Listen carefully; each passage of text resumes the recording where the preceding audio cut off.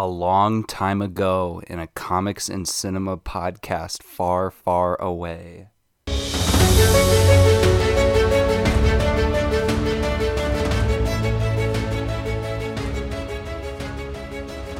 Hey everybody, and welcome to a very special podcast. If you could tell by the intro, I am joined here by a fellow Jedi, my brother Stephen Klein. He is here, and we are about to talk about the Skywalker saga.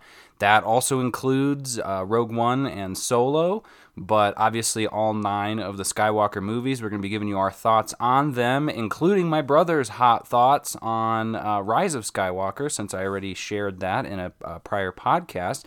And then we're going to be going over our list of what our favorite Star Wars movies are.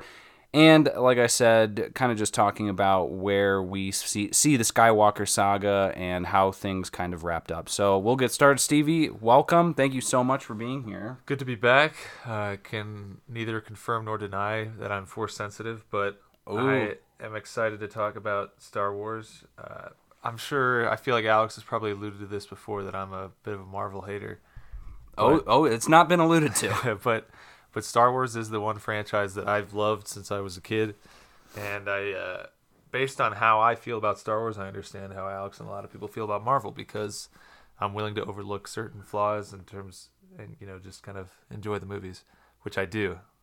I guess that makes me an even luckier guy, because I get to do that with Star Wars and Marvel and any other movie.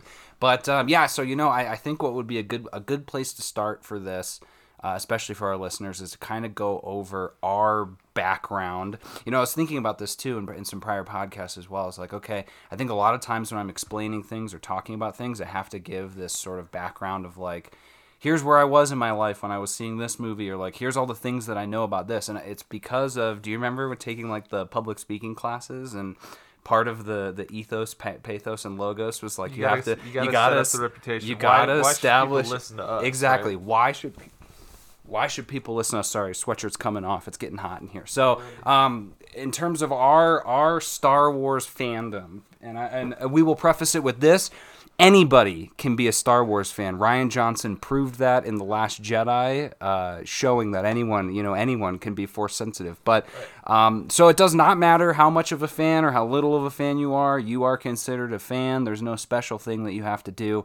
But for me and Stevie, it goes back quite a long ways. And I tell you what, I'm going to let Stevie kind of share it, and I'll pipe in as we go. I'm trying to think of what our earliest memories would be of Star Wars. Well, to me, the thing is, Phantom Menace came out in 1999. I was 6 years old. You would have been 8.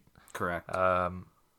Even before that, we grew up on Star Wars. And I think part of this, I was talking to our parents about this. We grew up on a bootleg VHS tape of the original trilogy, which was somebody had recorded onto a VHS of their own. I don't know who. I, again, can't confirm or deny who may have made that bootleg tape. But, yeah, so the idea that we grew up with these movies before even going into Phantom Menace is pretty crazy, because for a lot of people my age, Phantom Menace may have been the first Star Wars they saw. That wasn't the case for us, but it was the first one we saw in theaters, and we had already, fallen in love with this, this fantasy world, whatever you want to call it. So that's kind of where that began. And then Alex will probably tell you, I don't know if you have already, the stories of, the pre-advanced tape. I haven't. And this is where, guys, I've been talking this up for quite some time. But yes, so Stevie is correct. We grew up on those. Eventually our parents, I don't remember the day, but I do remember we were in Sam's when we were younger, and we were like, no way, Dad, there's a DVD 3 set of all of the original trilogy of the Star Wars movies. And he's like, we gotta get it. And so it was like, do you get the gold full screen or the silver widescreen? And so we got the silver widescreen one. But but with Phantom Menace, I had a friend in school. So we had just moved to Ohio, actually. We moved to Ohio in, was that 98, I think? It may have been late 97, but so I was in either first or second grade at the time when Phantom Menace was coming out, and I had a buddy who I guarantee was not listening to this podcast. I have no idea like where he's at in his life after we moved away from Ohio. I never saw him again. His name was John Kitchen, And him and I were good buddies. We played a lot of like, not cops and robbers, but like soldier stuff. And we were really into Star Wars. And it just so happened, and I don't know the details certainly, but we were hanging out one time and he was like, hey, do you want to watch The Phantom Menace? And I was like, well, what do you mean? Like, the movie's not even in theaters yet. He goes, no, but my friend's dad worked on the movie and has a VHS copy of the movie. And I was like, no, like, that's complete horse hockey. Like, he doesn't do. He was like, no, like, I'll ask him and do it. And I was even at that age, like, I was very not trusting because we had moved so much. I was like, okay, like, that sounds good. You get me the VHS tape, let me know, and I'll come over and watch it. And no joke, like, that weekend, he was like, hey, I got it, let's watch it. And I was like, no way. So we went over to his house, and we were in his basement, and on this really tiny TV. And we watched The Phantom Menace on VHS before it came to theaters. It was crazy. And it's funny. I remember that more than I remember actually seeing the movie in theaters. I obviously, we went and saw it in theaters. I'm sure Mom and Dad took us. I don't remember much about that because we were really young. But I definitely remember seeing it in John Kitchen's basement. Sure. So that was super cool. And then in regards to, furthering on the story, I suppose, our cousins were really into Star Wars as well, our cousin Cameron and Christian, and we all had a ton of lightsabers.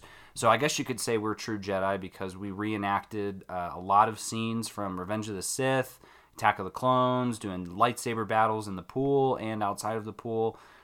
We even had one of us played Padme. We would switch off playing Padme too, right, because you've got to have the impetus for Anakin's rage, and someone has to be the one to say. I think Cameron was always Anakin. And, yeah, and Cameron was always Anakin because he was really good at yelling, and I think I ended up always being Padme. But I was, Anakin, you're breaking my heart, and then he would just scream, "I hate you," and throw a lightsaber at me.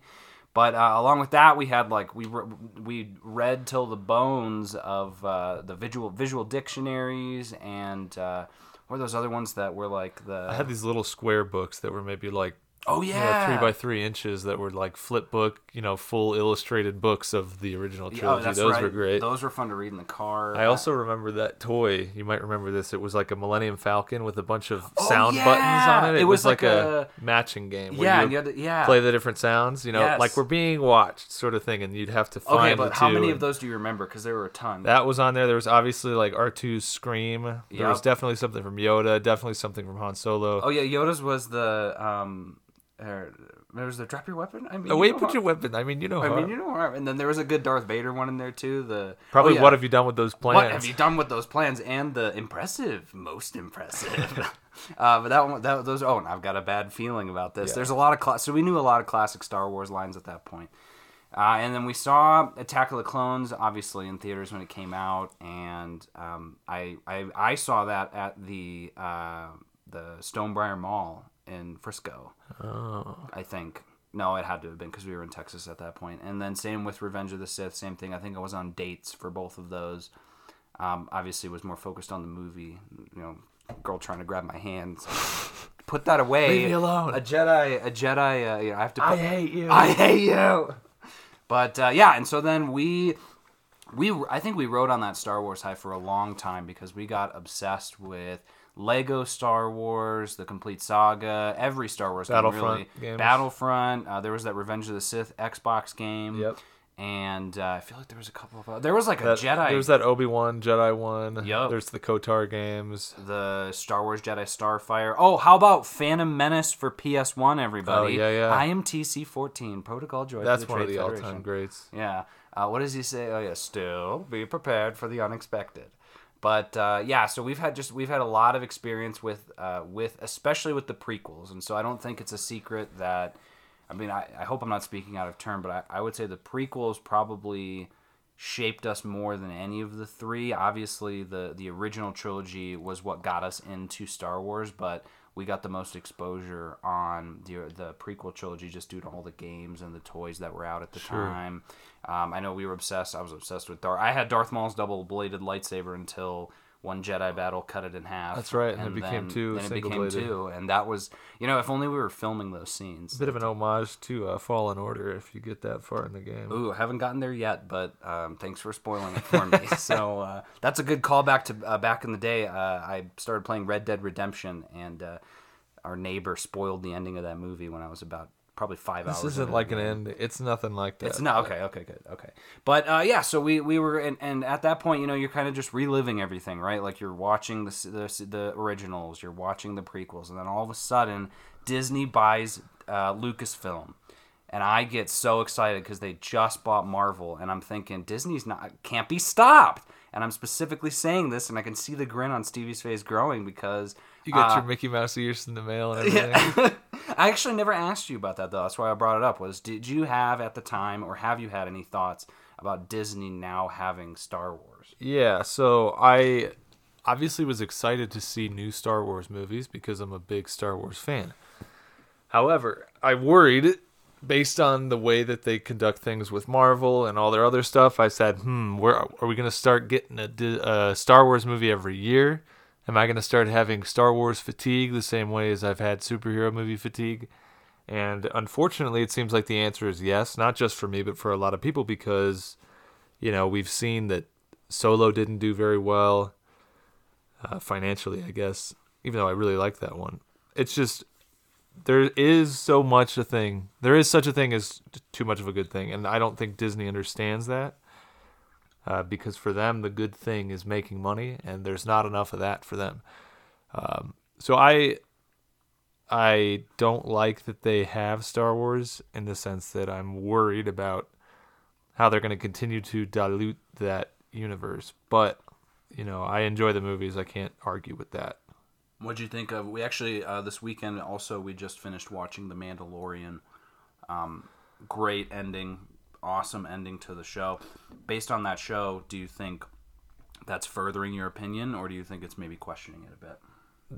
What do you mean in terms of? Well, now so Disney owns Star Wars, so they have Right. put out a ton of movies, but now they're putting out TV shows too. And at least in my opinion, the quality for that show specifically, the quality was fantastic. Again, yeah, the products themselves are good. I enjoyed Mandalorian. I'm worried about how many other Star Wars shows we're gonna have. How many years are we gonna be watching this Mandalorian show? As long as it's good, as long as I don't know. Do you know about the other shows? Are they? I'm sure they're doing others. I don't know. This is a Comics and Cinema first. Here we go. So Mandalorian's been confirmed for season 2. Of course, that's all we renewed. know. Yeah, yes, renewed, as Stevie would call it. the folks at Disney decided, yes, we're gonna continue making our Disney show. Thank you. Please hold your applause. There's gonna be an Obi-Wan show. Okay. That is going to be directed. Now that's got me worried already. Directed and ran by Deborah Chow, who's the one that is. directed the 3rd episode of The Mandalorian, the one where he escapes with the baby. That's the smallest of resumes. It's just and one episode also of a the episode show. before this episode. Doesn't. Okay. Great. Is that all she's done? Is 2 episodes? But here's of Mandalorian? the big kicker: Ewan McGregor is playing Obi-Wan. Okay, that could be good. So maybe I'm not as worried. He came out, and he's the one who came out. When is it going to be set? I imagine just based on, because I know they're probably going to go with Ewan McGregor's age, I imagine it's probably going to be set between Revenge of the Sith and New Hope. Is my hope. Where What's he's like he going to be up to? So he kind of would be. Question. He would be a hermit on Tatooine. There's some comics that have already been done about like what he does. Like he kind of silently watches over Luke Skywalker. There's some times where he got in trouble and he like helped him out and he didn't know it was Obi-Wan. But most of the time he's like studying and learning the ways of the Force.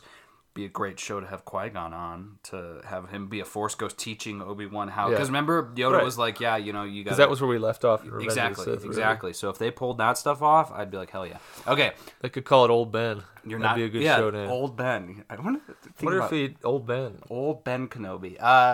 Here's where things are going to go downhill, guys. I can already tell you what Stevie's going to say, but we got a Cassian Andor show. Oh my god! Okay, the main guy from Rogue One, which is a great way for us to push into. Actually, we're not pushing there yet. I was going to say that's at the bottom of. It's actually at the bottom of both of our lists, but so I'm not head over heels on that show. We'll see. I'm heels over head. Honestly, I am curious as to like who in the boardroom was like. Out of every freaking character, like especially after the Darth Maul reveal at the end of Solo, why they were like, let's do a Cassian Andor movie. Every character in Rogue One is generic to me. If you had to make any given character have their own show, I would probably say Ben Mendelsohn or maybe Forrest Whitaker's. Really, Man of Your Talents? Who's what's Forrest Whitaker's character's name? Saw Gerrera. Saw Gerrera. Lies. Deception. I think he'd be a pretty good show, but Cassian Andor is, I believe, Diego Luna's character. Correct. I like Diego Luna, but come on, man. Like, what happened to making good movies, brother? Also, huge shout out to what's his face? Who's the? I always think it's Diego Luna. No, who's the face of the Mandalorian? Oh, I don't remember. Isn't it? It's like Pedro or Pedro Pablo? Pedro Pascal. Yeah. I love that he got his helmet off in That's a this last spoiler episode. if you haven't seen it. Yeah, but spoilers. By the way, we're gonna be talking spoilers for everything. I was shocked to see that the guy behind the mask was the same guy who did the voice of the Mandalorian. I for the know, whole right? series. I was so shocked, but it was a perfect way of like, he's like, no living things. It's like, come on, dude, Yeah, he's a drawing. you walked right into that one, buddy. Yeah, right. But and of course, the only person who's ever seen the Mandalorian is now dead. Whoa! Spoilers. Yeah, Another one. I might have to put a little. Nah, it's okay. I'm nervous about those shows just because I don't like TV generally. I think if you have a good story to tell, you should be able to tell it at the very most in a miniseries, right? We've seen that with like True Detective, Watchmen. I think Watchmen or that Maniac show on Netflix is great. But once you stretch a story beyond one season of TV, it really starts to tax, and there's so much filler. And we saw that even with season 1 of Mandalorian. There's at least 2 or 3 episodes in there where I'm like, come on, this is the same thing, and it's not doing anything for anybody.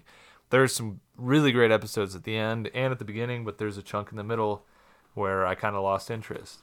And we tuned in for Baby Yoda because he's Baby Yoda. But I don't know. I will say, based on the last episode of The Mandalorian, that an interesting show could be a Stormtrooper sitcom. Yes. Because I think it's fun to humanize those guys and make them as bad as they were in terms of when they started doing the target practice. I think that's a great missing every long time explanation for Stormtroopers can't hit their shots. Also, I don't remember what one of them was, but the other one was Jason Sudeikis. Oh, really? One of them was Jason Sudeikis, which I guess I'm gonna have to watch it again. But yeah, so I was thinking about it too. You've got the first 3 episodes of The Mandalorian, which is perfect. That's like a movie essentially, because then he leaves at the end. The 4th episode is incredible. That's the one where they go to that planet and fight. That was a good one, yeah. Great one, but again, it was filler. It needed to introduce some characters, but then you could have cut out the next episode, that gunslinger episode.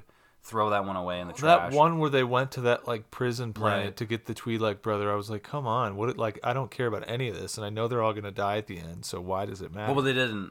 They didn't die. They just got caught. Yeah, whatever. But regardless, yes, and I enjoyed that episode too. But once that 7th episode came out, I was like, finally we're back on track. They could have made this a 5-episode series as opposed to 8. I guess it would have been 6 if you cropped those 2 out. Right. Yeah, good call. Okay, but yeah, so there's the show. So I guess that's a good point. But and I agree. I do agree when they started announcing all of those side movies like Rogue One and whatnot. I was nervous as well. I was excited because again, I love Star Wars, so it's like obviously I'm gonna go see these movies, but I really hope that they're good movies. So when that announcement came out. And they said, we're going to do a trilogy and probably some knockoff films and whatnot. Literally, the first thing in my head was just like, please do an Obi-Wan movie. I'd been wanting one for a really long time. Or a Darth Maul movie, and of course, they didn't do either of those things. But they ended up doing the Bounty Hunter thing. I wanted a Bounty Hunter movie, and we got a Bounty Hunter show, which is good enough.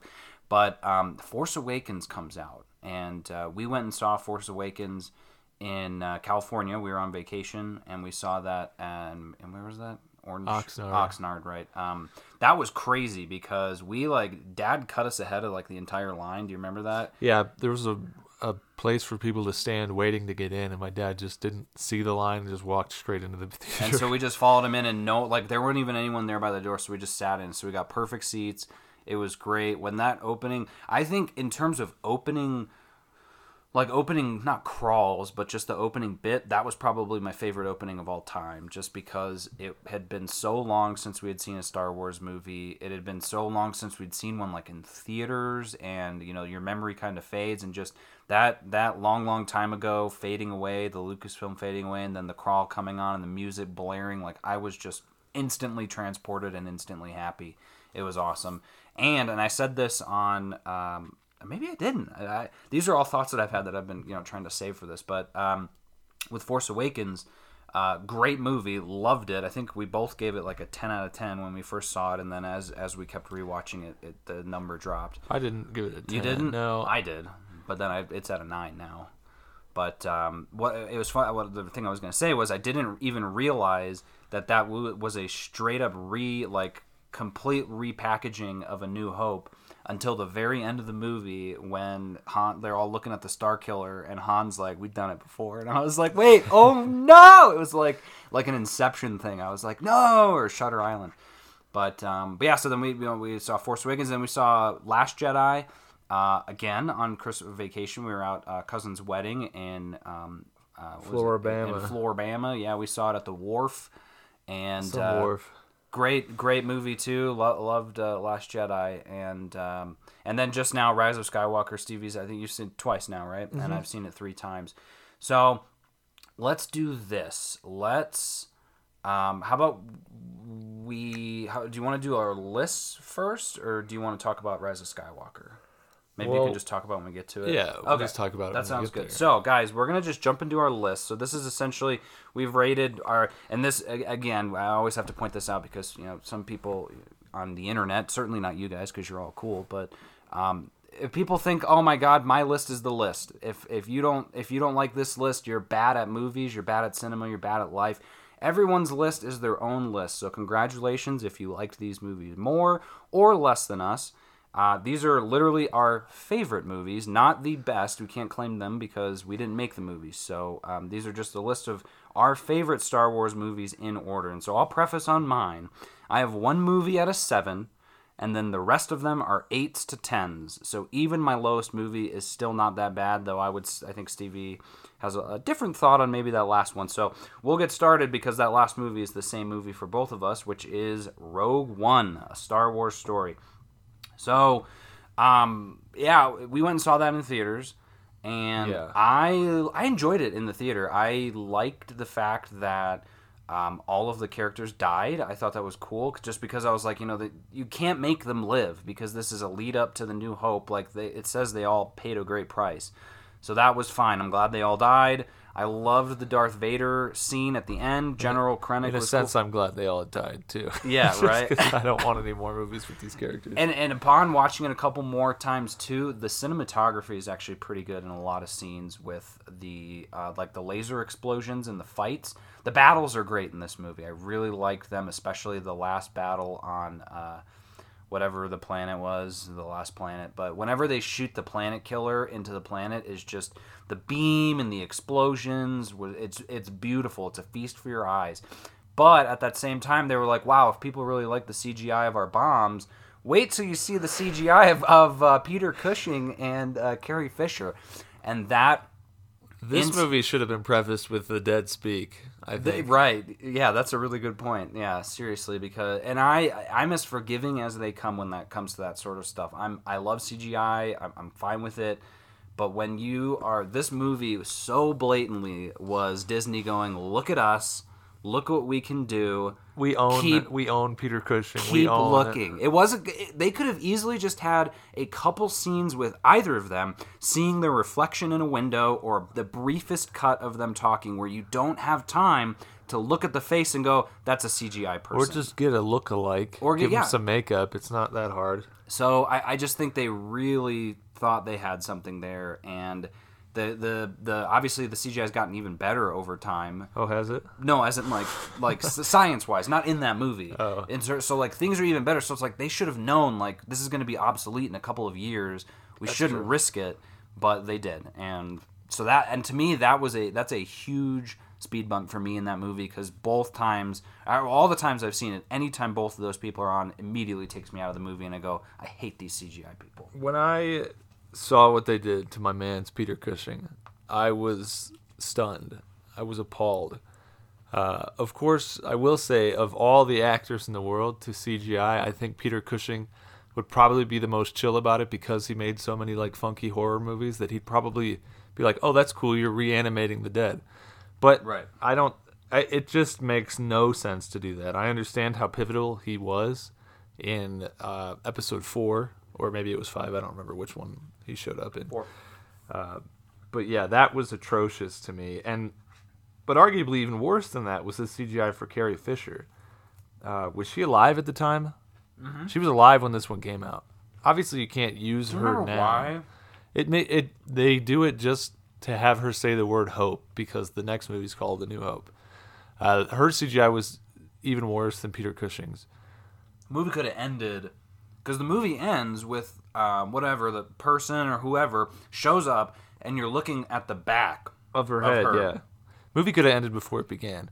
Whoa! To me, this seems a lot like a Peter Jackson thing, where there's jokes made about how he could turn a postcard from Tolkien into 3 movies.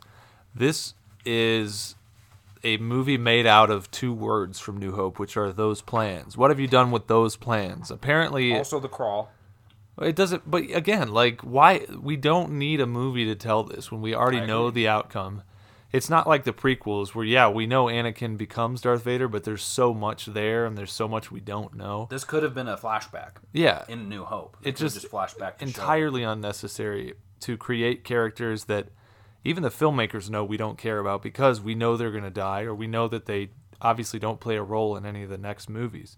This was the only Star Wars movie in my life where I walked out of it and couldn't remember any characters' names right after viewing it. Still haven't. Well, I've gotten better, but so this was me seeing cracks in the veneer finally, and this is it was my worst fears realized about Disney taking over Star Wars, that they would start making BS that I wasn't interested in because I love Star Wars so much, and this was just not that. I tried watching this a second time to go back and rewatch these movies. I made it probably 20 minutes and realized I don't care what happens. I already know that none of this matters because the next movie is New Hope.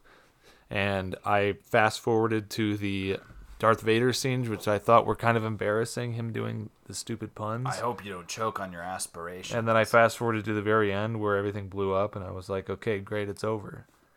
And I will say, in terms of canon and exploring the universe, that was probably the only good thing, in my opinion, that came out of this, was getting to see Darth Vader's castle, because that's a big deal. He in the comics, and which is canon as well. The Emperor, basically, any Sith person creates their own sort of fortress, and he chose Mustafar because that's where he was born, and creates this giant cat. It's a great. If you haven't read it, it's from the Charles Soule Darth Vader 1-25. If you're interested, it's on Marvel Unlimited. But that part was cool, so I liked that. But then like when he started talking, I was like, okay.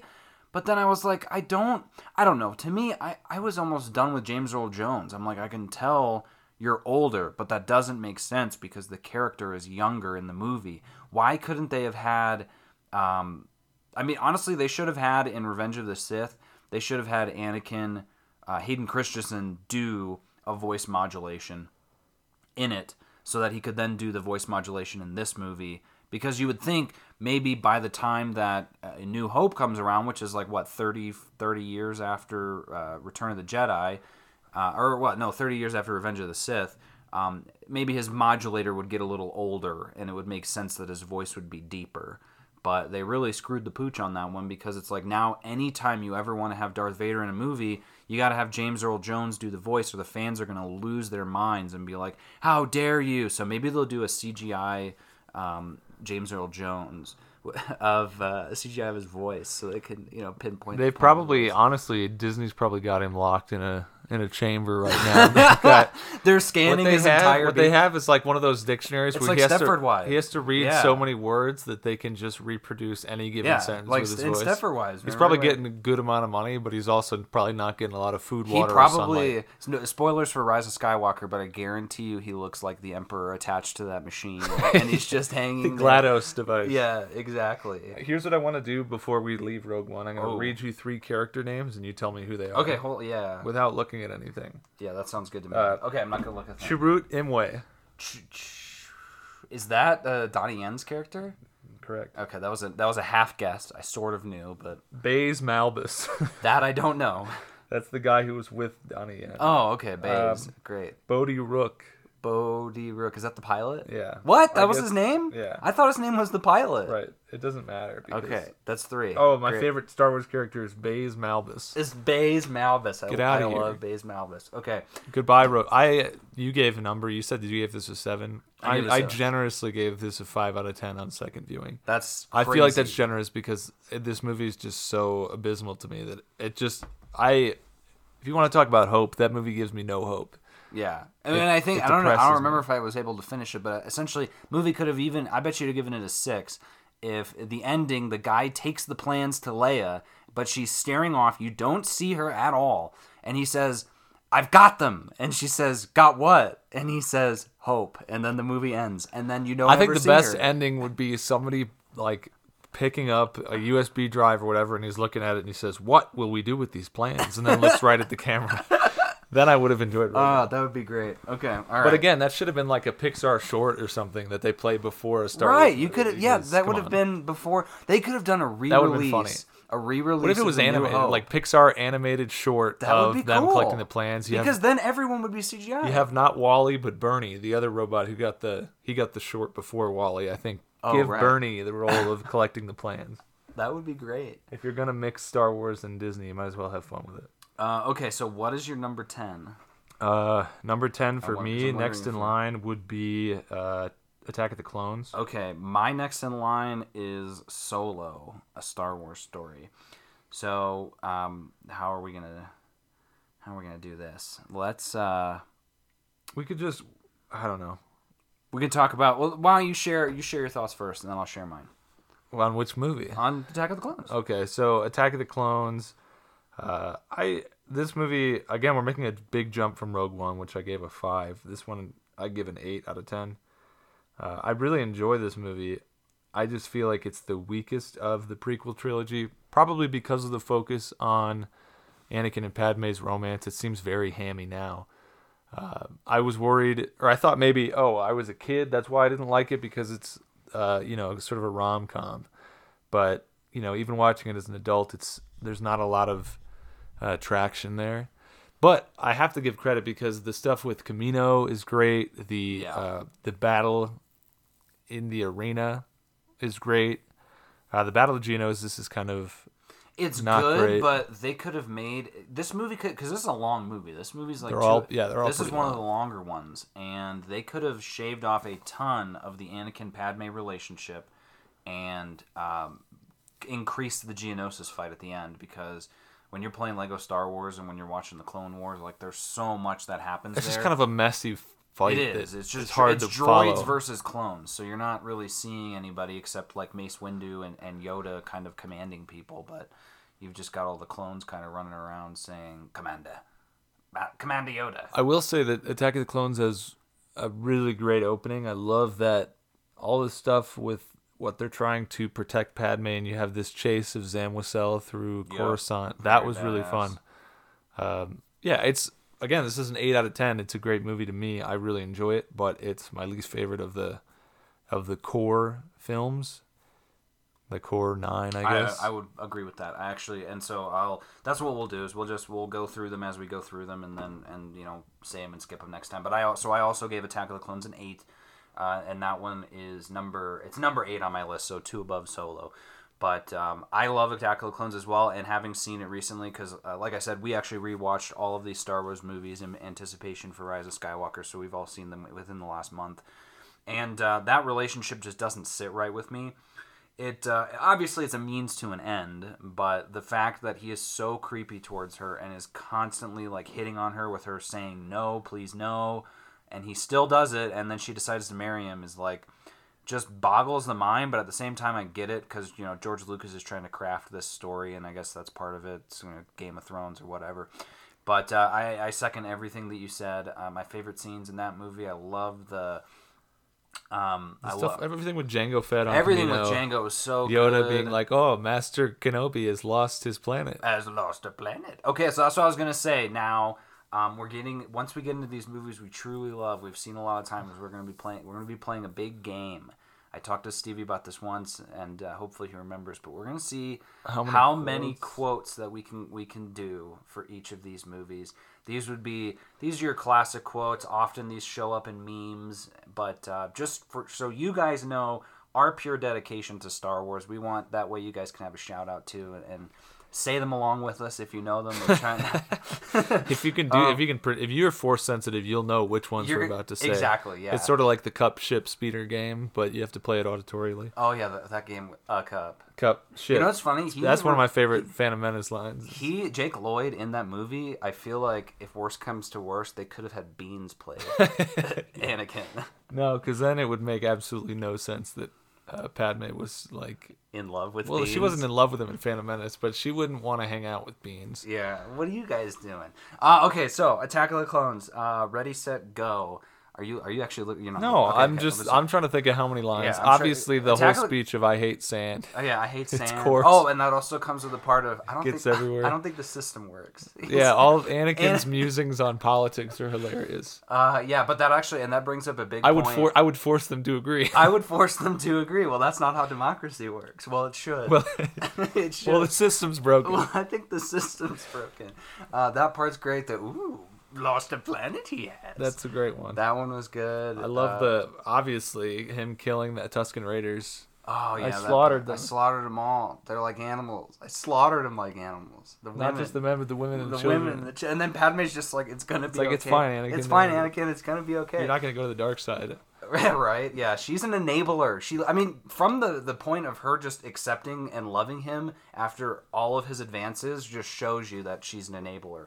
And that's probably all I have. Maybe she was manipulated from Darth Sidious. The only other one I can think of is when Count Dooku. Oh, you forgot about the Yoda Count Dooku fight. That's also the first time we get to see Yoda actually be a badass in Star Wars, and it's so cool. I remember the theater lit up. That might have been the first time I've ever cheered in a movie and seen people cheer in a movie. When he whips that lightsaber out and starts jumping around. And it's funny too because I timed it. The fight's only like 30 seconds.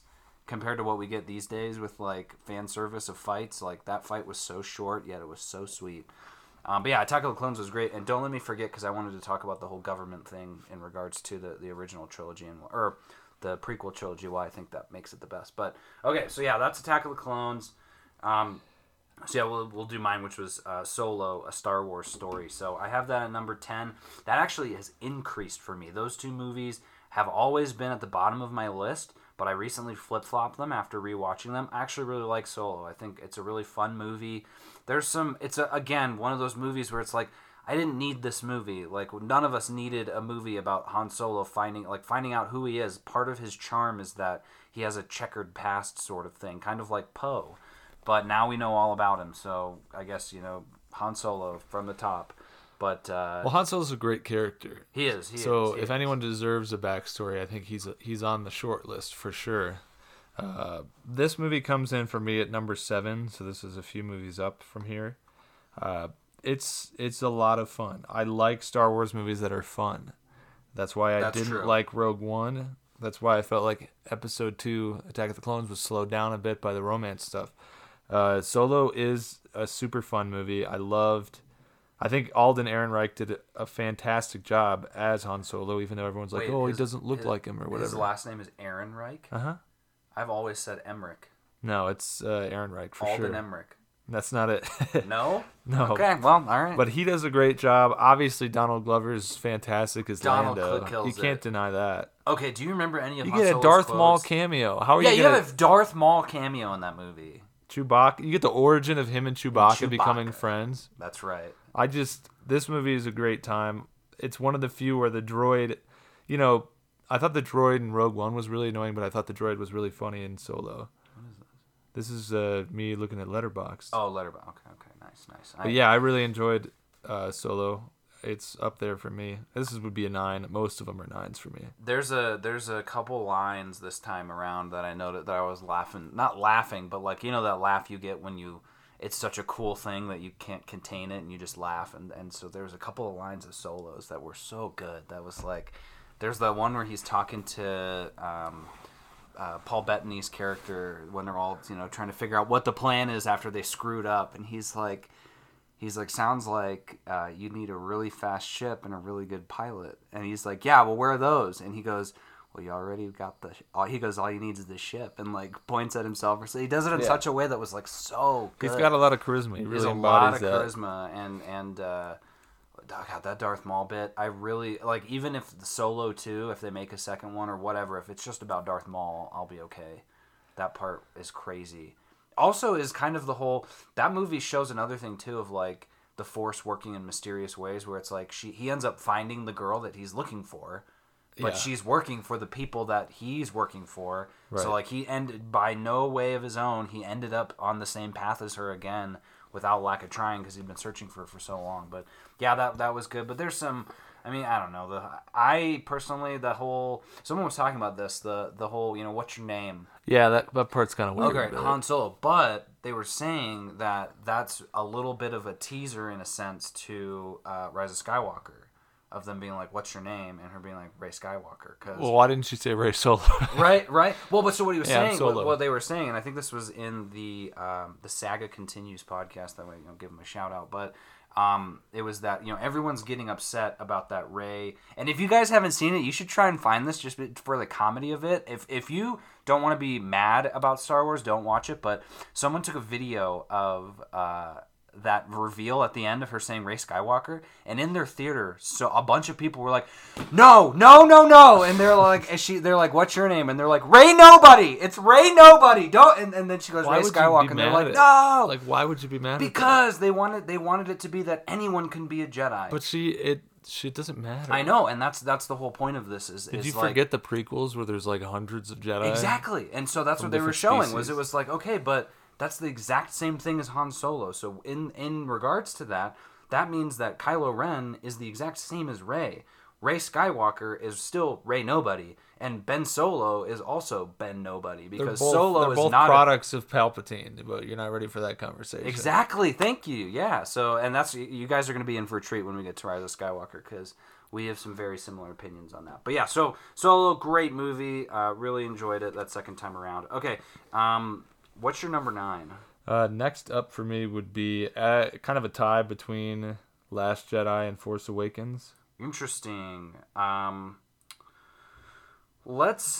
can kind of talk about those two in the same breath. Sure. Yeah, let's do it. I really like the new trilogy. I love the characters they set up.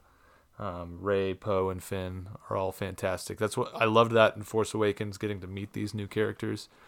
I think some of the strength in Force Awakens was, just that, we haven't seen a Star Wars with new characters in a long time. I mean, it's like Phantom Menace, you barely had new characters with like Qui-Gon and Darth Maul, and Padme, I guess, but it's like Anakin, we know Anakin's already a character, Obi-Wan, Yoda. Obi-Wan, right. It's a fresh slate, I guess. Yeah, the idea of, Black Stormtrooper is still really awesome. Also being a rogue Stormtrooper is really awesome. Great lightsaber and being fights. A Force-sensitive Stormtrooper. Exactly. Anybody can be a Jedi. The things I didn't like about Force Awakens, I didn't like that Kylo Ren took off his mask so early. I agree. That made me upset because he was super badass, and then he just looked like a pouty teenager. And again, his actions where he would just kind of cut things up in tantrums. I was like, come on, man, you're supposed to be a badass. But I guess that's part of the point, is that he's flawed. I don't know. Well, and I think I saw something somewhere too, and I can't confirm the exact age, but it was like Kylo Ren's like 33, something like that. He struck me as a teenager. And what's her face? Rey is like 20-something, like young 20. I believe so they're like got a 10-year age difference, but he's acting more of a baby than she is. I also didn't love the focus on Han Solo and Chewbacca, especially once he showed up, because it's like, hey, you guys remember these guys? Yeah, it kind of. I hope you do, because they're going to take up. Yeah, I hope you remember them, because they're going to take up a lot of screen time. Yeah. Also, I didn't like the whole let's do the Death Star again. Oh yeah. And Domhnall Gleeson's really cheesy in that role, but this was the first new Star Wars movie in a while, so I enjoyed it. And what did you think of Snoke? The action stuff's cool. Snoke's fine. He didn't play that much of a role in Force Awakens, though. Yeah, but do you remember all the theories that were swirling around? Man, I was like, I don't care. He's obviously not real. He's a CGI guy. So no, before even the movie came out. Do you remember my big theory? Oh, that he was Jar Jar. Jar Jar Binks, baby. That was my favorite theory. I hate that. So yeah, I kind of would second that too. I really liked Force Awakens, and then like I said, upon watching it a couple more times, I was like, wow, this is shot for shot A New Hope. But yeah, the new characters, introducing them is fantastic, and all three of them had this fresh look to them. Like Finn was just so fun, and spunky, I guess, and then Rey was super smart, and I love her progression as a Jedi throughout the 3 movies. And then Poe as well is literally, and I've said this before, and I can't say it enough, but I'm so sick and tired of every opening crawl and every person in the galaxy talking about how great the Skywalkers are at piloting ships. But we never get to see them pilot a ship. You see Luke Skywalker doing his X-Wing in episode 4. Anakin pilots in 2 and 3. To be fair, and 1. My biggest complaint was with Luke. Luke was supposedly like, oh, I'm busting up womp rats and whatnot. But we never get to see him fly. Driving a speeder. We just see him basically driving a speeder, sitting in a cockpit of a speeder because the CGI wasn't there. So the fact that we get to see Poe absolutely wreck shop in this movie when it comes to, I think it was towards the end when he's in the X-Wing, he's just doing those like stops in midair and flipping and blowing everybody up, and then Finn going, that's one hell of a pilot. And I was like, yeah, it's like this. I loved their relationship. The camaraderie there was amazing. Oh, it was the best kind of brotherhood. It was awesome. And so that part was cool, but yeah, I agree with the rest of that. It was a little questionable, but at the same time, the film quality of that movie is so, like the whole sequel trilogy is just looks beautiful, looks gorgeous. So yeah, and then Last Jedi. I think I might like it a little more, but it's again a balancing act with these 2 movies. So Last Jedi, I loved the lightsaber duel at the end in Snoke's chambers. That's super great. Yeah. I also love the suicide maneuver the Holdo maneuver. Yeah, that was super cool. Do you notice they talked about that in Rise of Skywalker? They did, yeah. But I guess what I didn't like about this one, the other thing I really liked was the sort of mystical stuff going on Luke's planet with Rey. That was cool. Yeah. But I think this movie suffered from a similar problem that I think Return of the Jedi had it, where you're kind of stuck in a couple settings for the bulk of the movie. Mm-hmm. We have this sort of stalemate in space that just, it's the entire movie. The whole movie. You have Rose and Poe going to that planet, or not Poe, Rose and Finn going to that planet. Right. And that's, it's that, and then it's, Rey on Luke's planet. And that's, those 3 settings compose almost 85% of the movie. And it feels, there's a loss of momentum there, but I think it's made up for it with some of the action set pieces that they do. Like I said, that lightsaber duel and the suicide maneuver, that stuff's really cool, and then that final bit on that planet's pretty cool. However, this Star Wars features some of the worst humor of any Star Wars movies. I'll agree with that. I think Luke tossing the lightsaber over his shoulder was incredibly cheesy and stupid, but him brushing dirt off his shoulder is the least funny and most annoying thing that's ever happened in any Star Wars movie. Stevie hates that. He will bring that up any chance that he can get. It's so bad. You could cut that out and the whole scene would be drastically improved. Yeah, and the irony of it is he doesn't need to do that because he's a hologram. Well, that's why they did it, because that supposedly makes it funny, but it's not funny. Because at the end of the day, that's not showing how he survived that volley of missile. It's like a really anachronistic slang thing from our world that should not exist in Star Wars at all. Correct. And if you look closely, there's no dirt on his shoulder to begin with. Okay, all right. You're feeding into the joke. That's the joke. Oh, right. Well, regardless, right. It's not funny to me. Let me ask you this. Bad. What did you think of Rose? I didn't mind Rose. I had no problem with her. I don't know. I mean, I guess the trolls of the world hated Rose. I think the character was fine. I thought the whole her kissing Finn was like really out of nowhere. Kind of shoehorned. That felt unnecessary. But other than that, I think her character was fine. I think she did a great job when they were in space and when they went to that planet. I guess it was just, her crashing into Finn and kissing him at the end. I was like, okay, this doesn't fit her character at all, but I guess that's what Rian Johnson wants to do. That's I thought fine. She died, and that's true too. I thought, because she goes like, it's love, and then she like passes out, and I thought that was her dead because you never see her the rest of the movie. But on first viewing of the film, I did not like her character, specifically because she ruined their chance of victory by stopping Finn's ship. I mean, she didn't because they still made it out. Well, right, but I don't know why I just hung up on that so much. Like, I was like, he was so close, he would have stopped it. I thank her for saving Finn, though, But because he's now, a great character. exactly, and so now I actually like her character a lot because she saved Finn. And I'm like, okay, wait a minute, I see. I guess I was just mad for the story's sake, but now I get it because we get to see more Finn. So, and that along with the whole thing with her sister, I thought was really cool. Yeah, In the beginning with the bomber, that was super cool. That was a great scene, too. The bombers trying to get the bombs off. Exactly.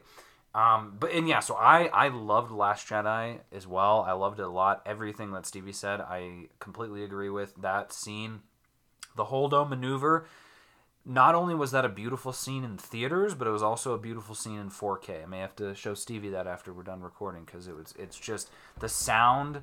It's probably the best scene in terms of like CGI, cinematography, sort of, good-looking scene in all of Star Wars, seconded by the Emperor's Lightning in this newest movie. Because I'm big on sounds and sights, and the fact that it was like, she pulls, they're like, no, turn around, and she pulls the thing, shoots forward, and then it's like pitch black silence for like a minute almost, and then you hear the pew, and then like the lightning cracks through every single, like, it's just absolutely beautiful, and the Emperor's Lightning does that too. So that was just cool, and I'm gonna walk back on my favorite scene ever. It's an amazing scene in Star Wars. I don't want to get shoehorned in thinking that's my favorite, but I liked the direction of the movie. I liked that it seemed like Rian Johnson was trying to push the movie into some unknown territory, which I thought was great and got to get explored a little more in the final movie. But I know there were a lot of people who said that the final movie kind of erased a lot of the things Rian Johnson did, but I completely disagree. We'll get to that when we start talking about. And yeah, I do think the end of Last Jedi was really cool. I loved that little kid with the broom using the Force. I thought that was planet. Awesome as well. And as Stevie pointed out, he's still out there. Also, everyone's acting like Rise of Skywalker opened with the beheading of the broom boy. Exactly. He's still out there. Everyone's still out there. Exactly. Play Fallen Order. There's a list. There's a master list of Force-sensitive children. Yeah, exactly. But, Last Jedi was great, and I actually liked it better this most recent time watching it. So I'm a Last Jedi lover. Though, I think we've forgotten to talk about probably my biggest pet peeve in this movie, which is General Leia Organa. Oh, right. She Wrong was Skywalker the exact died. opposite. Yeah, exactly. Wrong Skywalker died. So they had an opportunity, and I don't know how they didn't see the writing on the wall in this one. Carrie Fisher passes away. And for us, we were kind of convinced she passed away because they CGI'd her before she died. We had Rogue One, it was a curse. big running curse on that one. That's our bet. But so at that point, it's like, okay, no more Carrie Fisher. Why wouldn't you kill her off in the very next movie that she's in? When she gets shot out into space and she's sitting there in space floating. That scene is so powerful. And the only thing that ruins that scene is when her hand starts tingling. And then her eyes open. And then she floats back into the ship. I get it. She has force powers. Great. Fantastic. We never got to see those force powers. So there's no earned buildup for it. But what they could have done, if I'm thinking right, is she goes out there. She's floating, twinkling like a diamond in there. And then she turns into a force ghost. And that's it. She disappears into dust. That would have been beautiful. Get a shot of all the people on the ship crying. Get a shot of Rey and Luke on the planet going, oh, Leia, because they both feel her dying. And then, boom, you're good. You're great. But no, they didn't do that. So that's that. Okay, and so those are further up on my list here. But we're gonna go off of Stevie's list and keep going on yours. Ooh, guest rules. Guest rules is right. And then I'll just share with you guys what my list is. I think my next one would be your next one anyway. That's Return of the Jedi. Correct. Okay, so I had Rogue One, Rogue One, Solo, and then Star Wars Return of the Jedi is my number 9. Also at an 8. Go ahead. I really like Return of the Jedi. Obviously, I like all these movies. Yeah. The stuff on Tatooine with Jabba's palace is fantastic. Mm-hmm. Luke's finally got the green lightsaber, which is the iconic Luke look. Yep. I think that's awesome. I think the Battle of Endor stuff is a little bit long. It runs a little long. Like I said, it's a lot like Last Jedi. It's the same as A New Hope. That's true too. Yeah. I've got to get this done. The whole stuff with the Emperor and Darth Vader, that showdown with Luke is great. Oh yeah. I'm talking about this movie like it's negative. I love these movies. I know.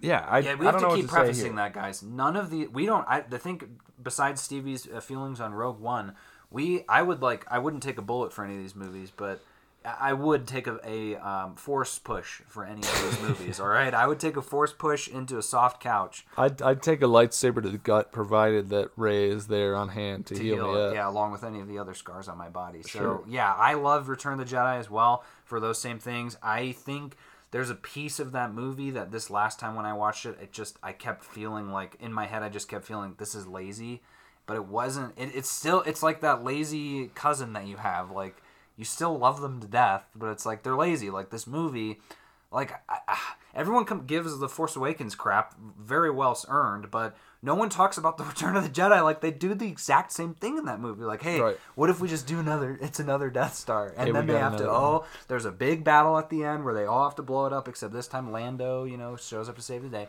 But it's those little moments in that movie that make it special, like Jabba's palace, getting You to gotta see love the Ewoks. the Ewoks, Egan, and a C-3PO. Yeah, C-3PO is a great role is a with the great Ewoks one. too. And everything with that whole C-3PO with him and Han is great. Just, well, then tell them Right. that. And he's like, oh, I don't know if I want to say. And then And we the get- ending. The ending's Right, you get to fantastic. Where you find get the out- Force ghosts of everybody. Yup, and I, for the record, like having Hayden Christensen as the Force Ghost. Same. Makes more sense because Darth Vader would not be a Force Ghost; he'd be a Sith Ghost. I almost feel like they should have gone back and had Ewan McGregor do the They Force should have. Ghost. They should have. Hey, But I'm no, all let's down stop. For the... Let's stop tinkering with these movies. Yeah, well, that's not the George Lucas way. So yeah, no, and that's Return of the Jedi. Okay, and so then now we're coming up on the sequel trilogy. So yeah, Return of the Jedi, and then Attack of the Clones for me is number 8, and then The Force Awakens is number 7 for me. And now we're getting into the 9 territory, and this is where things are going to start getting dicey. So, where are you at? Okay, you've got. I did 6 with Return of the Jedi. Okay. Right, and you got your Last Jedi. So here's what we can do since we're gonna. Oh man, this is just so tough. Okay, yeah, it's Guest's house. So go ahead. We got 5 movies left to talk about. Let's do it. So for me, number 5 is Revenge of the Sith. Nice. Love Revenge of the Sith. It's a very strong. This is one of probably the most loved of the prequels universally because it sets up Darth Vader so well. It really does. Great lightsaber battles. This is where the fun begins. Is that movie? Yeah, we've been missing. Well, and again, we were saying kind of doing the quotes just for the prequels because I know them mostly for the prequels, but Right. that's one of the best ones. This is where the fun begins. And Obviously, then, there's the whole Anakin, you're breaking my heart. Anakin, you're breaking my heart. I hate you. You put him up to this. What's he doing here? Yoda. that scene is so. For my view, funny. the Republic is evil. For my view, the Republic is evil. Well, then you are lost. And he's like basically like, who's that? And she's like, who? And she turns around and Obi-Wan is standing hands on his hips on the opening of the ship, like not even hiding. He's just like, what's up? But that whole, it's the first time I think, and I would almost say, I'm trying to think of the other Execute movies. Order 66. Execute is insane. Order 66 there's a lot of heartbreak in that movie. There's yeah. so much heartbreak, yet the movie is still so good. I was saying though that like I almost think that the Anakin Obi-Wan fight is more it to me is more powerful than the Luke Darth Vader fight, just because I think that they truly loved each other, Obi-Wan and Anakin. They were best friends, they were like brothers, and so to see them have like a 30-minute lightsaber fight, which is something you don't get in any of the other movies, just constantly whip-whapping, I've got the high ground, flipping around, doing all this stuff, was so good. But then you got everything with the Emperor. You get the best line. Those are the best quotes. Have you ever heard the tragedy of Darth Plagueis the Wise? Right. It's a pathway to some abilities that some might consider unnatural, and that's where he subtly reveals that he created Anakin by saying that Darth Plagueis.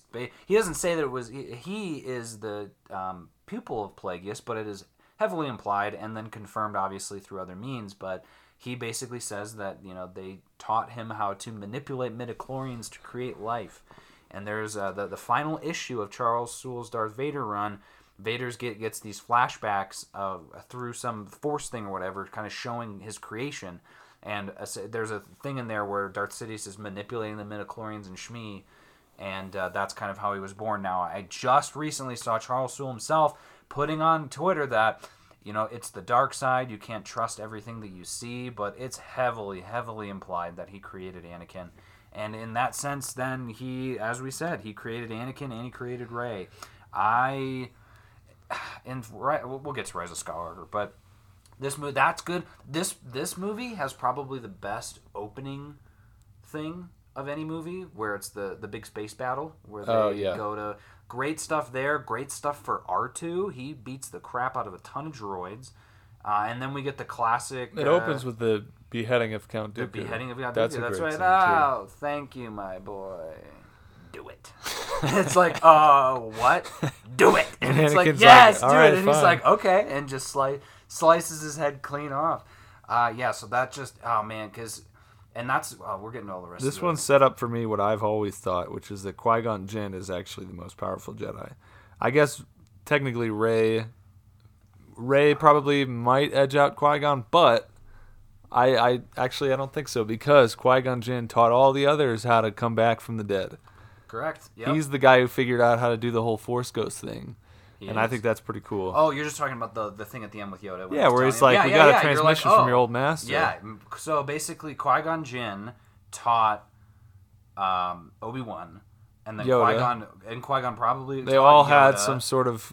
But then the question becomes, why did Anakin become a Force ghost? Same thing. I think once they're dead, Qui-Gon, there's probably some purgatory where Qui-Gon shows up and is like, welcome. He's at the pearly gates. He's St. Paul. He's like, tut, don't go anywhere. I got one more thing to teach you. And that was great. That's one of the few times I think in a prequel movie, especially like when you look at Rogue One, that sort of thing, where I thought everything in Revenge of the Sith was like, oh yes, that makes so much sense. Of like, Padme has the kids, and then she immediately dies, and then they move. Like everything is set up for A New Hope perfectly. You didn't need Rogue One. You just this is a perfect lead-in to that movie. I'm trying to think if there's anything else that's great. Oh, how about then you get the Darth Sidious Yoda fight, which was fantastic. You got the Mace Windu. The Mace Windu one. The Senate will decide your fate. I am the Senate! And then you get unlimited power. It's really great to watch this, too, because, the tension between Mace Windu and Anakin that kind of sets up that scene. Part of you is, you're really torn because you completely understand. Like, Mace Windu is 100% right every time he tells Anakin, like, no, you're too invested in this. You need to not come with. Yeah. But you also understand why Anakin keeps hearing that, and he's like, why do the Jedi hate me? Why won't they make me a master? Right. And there's it's like, dude, you're a hothead. It sucks, too, because the Emperor keeps manipulating him in that movie of, like, they don't trust you. They're going to probably ask you to spy on me. Right, so it keeps feeding into that. It feeds into that. And then he has his famous line, which is, if the things you've told me have turned out to be true, you will have earned my trust. That's right. And then Anakin shows up and ruins at that point, everything. I'd be like, sweet, man. Mace Windu and I are on good terms. Right, again, sweet. Like, I'll sit this one out because, no doubt, there's a couple, like Kit Fisto, he immediately dies, but... Mace Windu seemed like he was poised to just kill the Emperor right there. He was poised and ready, exactly, except Anakin didn't even do anything, though, right? He then starts force lightning in him. No, Anakin, hits him. I think he hits him. That's fine. Keep going. I just spilled water all over my desk. This is a Comics and Cinema first. Stevie's gonna keep talking about that. I'm gonna run and grab a towel real quick, and then we'll be fine. So, you sure we could take a pause or? Okay, that's fine, guys. We're gonna pause after. We'll be back after a couple of brief messages. This is the host of Comics and Cinema, Alex Klein. Have you ever wanted to enjoy a Star Wars movie so bad, but couldn't because of preconceived notions and expectations? Well, try taking a couple breaths before the movie and realizing that expectations don't matter. Let all that go and enjoy the movie for what it is. This has been a PSA from Alex and Comics and Cinema. And we're back, guys. Thank you so much. For you, that may have been just a few seconds, but for me, it was a whole lifetime. I've never spilt so much water on my desk before. This whole place looks like like Dagobah, basically. There's snakes crawling around, creepy creatures, very moist, yes. But where are we? We're back and better than ever. We were talking about Mace Windu, and I think you just confirmed Anakin. So I think what it was Sidious is like, oh, help me, Anakin, I'm dying. And then he electrocutes Mace Windu, and then Anakin cuts off Mace Windu's hand, and he's like, or maybe it's the other way around, cuts off his hand, and then unlimited power. Right, because remember he's holding the electricity at bay with his lightsaber. Oh, right. Yeah, right. He's getting fried by his own. Oh, that's right. That's why he's getting really old and craggly. And then Anakin cuts his arm off and throws him off, and then hits him with the max energy and shoots him out the window. Yeah, that's just such a that whole thing is because then he goes over. He's like, "All right, you're Darth Vader," and he. It's funny too because you believe it because Anakin's like, "What do you need, my master?" And you're like, you were just a Jedi, but at the same time, when you look back through everything he went through, not just in this movie, which is a lot. But because you think about it, in this movie, he's literally beheaded somebody. He is having to keep his marriage a secret. He is in constant worry and anxiety that his wife is going to die in childbirth because he saw the vision of her doing so, which no doubt 100% was probably put into his mind by Darth Sidious.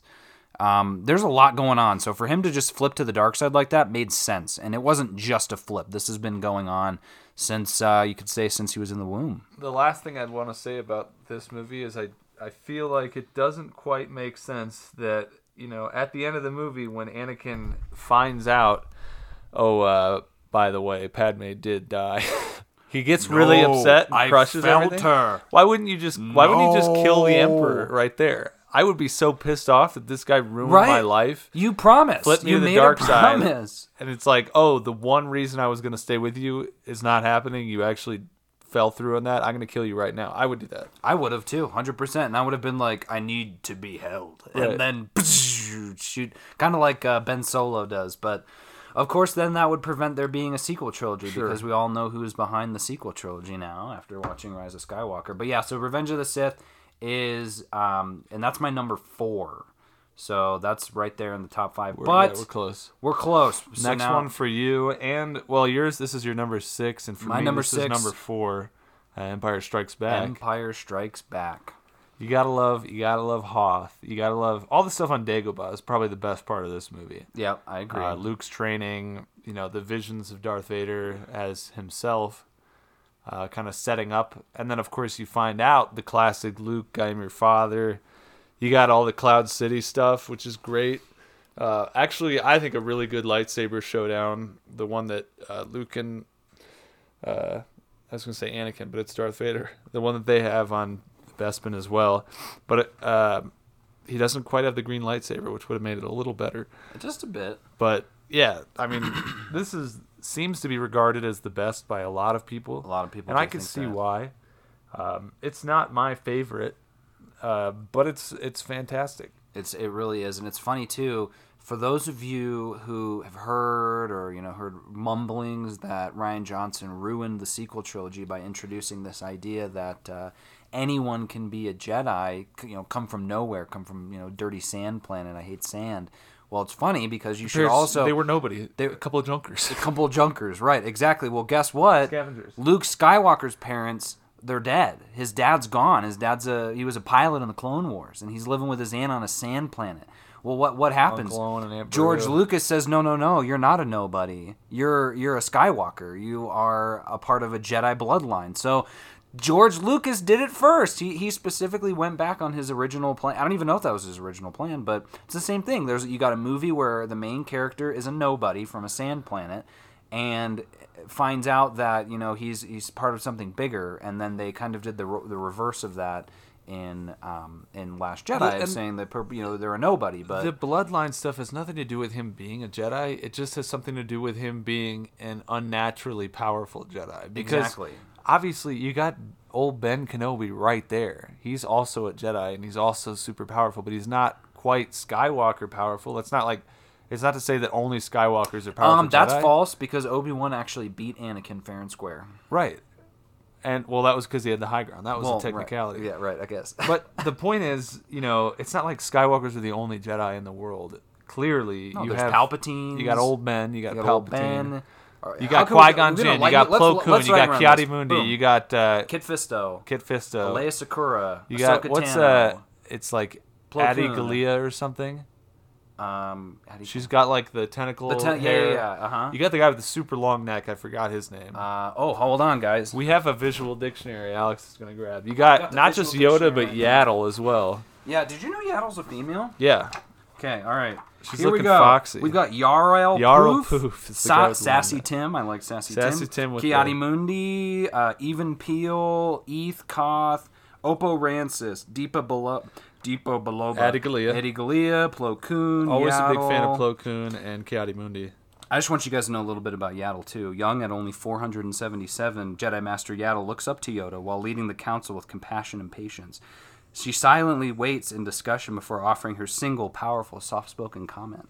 So there are tons of Jedi. And of course, Qui-Gon Jinn, the most powerful Jedi of all. Yeah, that's right. And then you've got other Jedi. Technically, you've got Darth Maul. You've got not Darth Vader, but who else? Count Dooku. He was a Jedi at one point. All the people in Clone Wars. You got Rebels. Cal Kestis in Fallen Order. Cal Kestis. There you go. And who's the person? What's his trainer's name? The chick on the ship. Yeah, Val or Vera or something like that. Name. I don't remember. But there are a lot of Jedi. His masters. I forgot his master's name, but that guy's great too. Oh, how about all of the old Republic characters? There's thousands of Jedi. I think they mentioned that. If you think Star Wars is just Skywalker Jedi, you are uneducated. Go exactly. Explore the universe. Just so happens that this saga is about the Skywalkers, and there's nothing wrong with that. There's going to be more movies in the future, and now they're going to get to explore other people besides the Skywalkers, except I wouldn't mind if they kept exploring Rey. Rey taking the Skywalker name is really a reflection of us as fanboys, where she's like, oh, I'm such a fan of Skywalkers, I'm going to become one. Exactly. She should have gone by Ray Charles, I think. She should have gone by Ray... or Ray Liotta would have been fun. Ray Liotta, yeah, you could... Ray Roberts. Because it's sort of like Ray Yoda. Ray Yoda. She went Ray Liotta. That's right. And she's got a yellow lightsaber. Love that. That was great. Man, oh man. Well, we're getting there, guys. Just like Plo Koon. We're getting there. So that was my number 6. Yeah, I like Empire Strikes Back a lot. That movie actually scared the crap out of me when I was a kid, a lot. And so I have T. You forgot Shock T. That's right. Great Jedi. And we're just flipping through this visual dictionary. This is gonna get us pumped up. Who's the Kit Fisto? Fisto? Agent Kolar. Agent Kolar. Okay, great. He looks like he's from Dathomir. Mace Windu. That's right. Powerful. Incredibly, one of the most powerful Jedi. Great general. Luminara Unduli. Elias Secura. Barriss Offee. Come on, guys, let's go. There's too many. Okay. We got a Jedi overload. But yeah, so I really liked Empire, and I liked it. I've actually liked Empire more every single time that I've watched it. Each time, I like it a little more, but it's still just... That's why it's not at the highest. It's not one of my favorites, but I love it a lot, and there's a lot of great moments in there, especially like Stevie said on Dagobah, and the Hoth battle is really cool. The Yoda's such a stinker on Dagobah. I thought these things stunk. On the outside. That's the great Family Guy spoof there. Okay, my number 5 is Last Jedi. My number 4 is... We have the same top three. We have the same top three. Yeah, my number 4 is Revenge of the Sith. And now, interestingly enough... so Stevie and I have the exact same 3 for our top 3. But they're just in a different order. But all 3 of these next ones are 10s for me. Same for Stevie. So if you guys can guess these next 3, and we'll just say them, and we'll talk about them in order. But the last 3 that we've got are, for me, number 3, Star Wars: A New Hope. Stevie? My number 3 is Rise of Skywalker. All right, my number 2 is Rise of Skywalker. My number 2 is Phantom Menace. And my number 1 is Phantom Menace. And my number 1, of course, is the classic, the all-time, the beginning of it all, New Hope. Okay, so let's talk about all 3. These are clearly our 3 favorite movies. What's so special about these movies? So we'll start with the original trilogy and start with that. So this will be kind of a discussion on A New Hope and the original trilogy as a whole. Thoughts on that? So go ahead. New Hope, unbeatable Star Wars movie, because just imagine 1977. Oh, I know. You're just walking into the theater. Oh, there's this movie out called Star War. I'm gonna go see that. There's a war in the stars? Yeah, and it's just, even if it weren't to set up all these other movies, it's such a fun, adventurous sci-fi film. And man, the John Williams score, that's the first appearance of that. It's incredible. It's almost better. I would argue it's best in that movie. It's used to the best effect, especially with all the different themes that he uses in Tatooine in particular. That too, but like all the other music that plays on Tatooine. Oh yeah, the sort of sad songs when Luke finds out that his family is absolutely roasted. They got completely roasted. That was the worst roast. I personally think some of my favorite quotes come from this movie, because obviously you got things like they'll soon be back and in greater numbers. This whole stuff about Obi-Wan Kenobi. I wonder if she means old Ben. Old Ben Kenobi. You got, but I was going to go to the Tashi station to pick up some power converters. That's maybe it's just like maybe squashing one of womp rats in Beggar's Canyon. Right. And then you've got stuff like I Can't Shake 'Em. How about Stay on target. Stay on target. It's amazing. Houdini. The Houdini rears its first head there. Man, it's funny to go back and watch this and realize that it only takes place in a couple places as well, right? I mean, it starts on Tatooine. They meet up with Han Solo. They take off from Tatooine. Where else do they even go? That's it. Well, no, okay, yeah. So they go to Yavin at some point because the Battle of Yavin is there. Right. So they go to they're on Tatooine. They fly off world to the ship to the destroyer, and then they escape the destroyer and lightspeed to. They meet up with everybody in Yavin. Prepare for battle in Yavin. All the bad guys show up in Yavin, and then they go fight the battle, and then they have their awards ceremony. Yeah, they go fight the other thing, and so then, there really aren't a lot of planets explored in that movie. But it's such a good setup for everything, and it's very well paced, super engaging, and everything's so fresh. Like there has to be credit given to the idea of lightsabers. I mean, how weird is it that this it's the past, but it's also the future. You've got people with laser guns, but also people who are sword fighting, which doesn't make any sense, but they're blocking laser bolts with swords. And I think that's super cool. I can't get enough of New Hope. I love all these characters. There's a sense of wonder about that movie in the exact same way that you said it. Like, and I really noticed that on this most recent viewing was I was just sitting there watching it like, wow, like this movie to have come out when it came out, it was. And weren't we talking about that in terms of box office? Wasn't it like? It wasn't even $1 million, right? No, it made an insane amount of money. But no, I'm saying budget. Oh, budget, yeah, it wasn't that big. It was like under $1 million for its budget. But the special effects are really good for the time. Great, and like I said, and again, I give it crap where it's like we don't see Luke Skywalker be a great pilot. That's because there's no CGI for that sort of thing. But what they did with what they had was it's outstanding and incredible. The scene of Luke Skywalker standing in Tatooine with the twin suns in the background.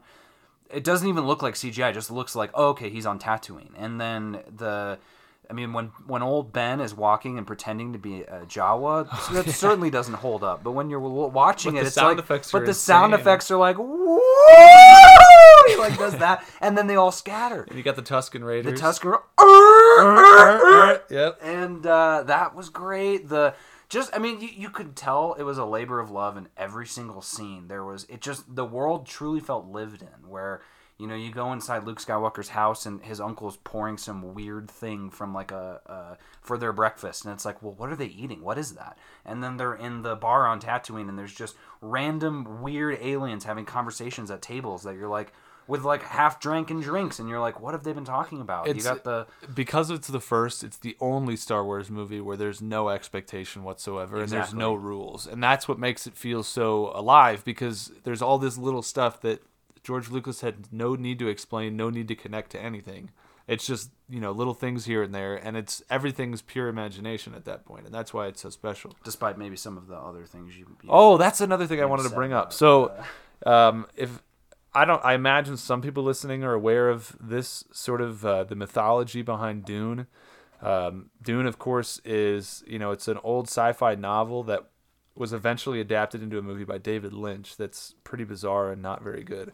But it was originally going to be adapted by this Mexican director named Alejandro Jodorowsky. And, he had this insane vision. He's a very abstract, artistic director. And he composed this insane screenplay that was like hardbound, like so many elaborate paintings and pictures. He had, Geiger. He had all these different people involved with the project. He had, Pink Floyd was going to be on the soundtrack. The level of detail that had gone into just planning this movie was nuts. And then he sent his screenplay around to all these studios to be like, hey, let's make this movie, Dune. And they were all like, no, it's too ambitious.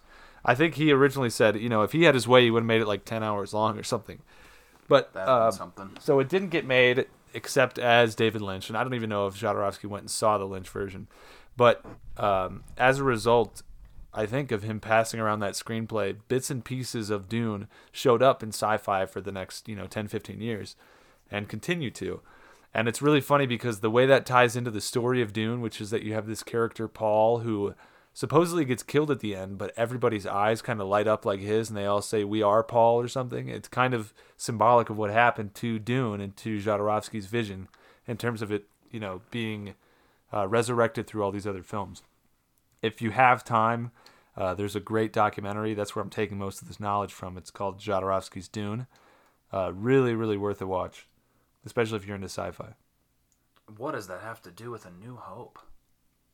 What you asked, you were talking about the stuff in New Hope being imaginative. A lot of this stuff is kind of pulled from and seems like Dune. Especially, I was pointing this out that Luke's. I was doing a springboard for you because you hadn't explained the ties to it. Okay, well, all right. So here's me trying to explain some of the ties to it. A lot of it's just the imagery that appears in Dune that comes back.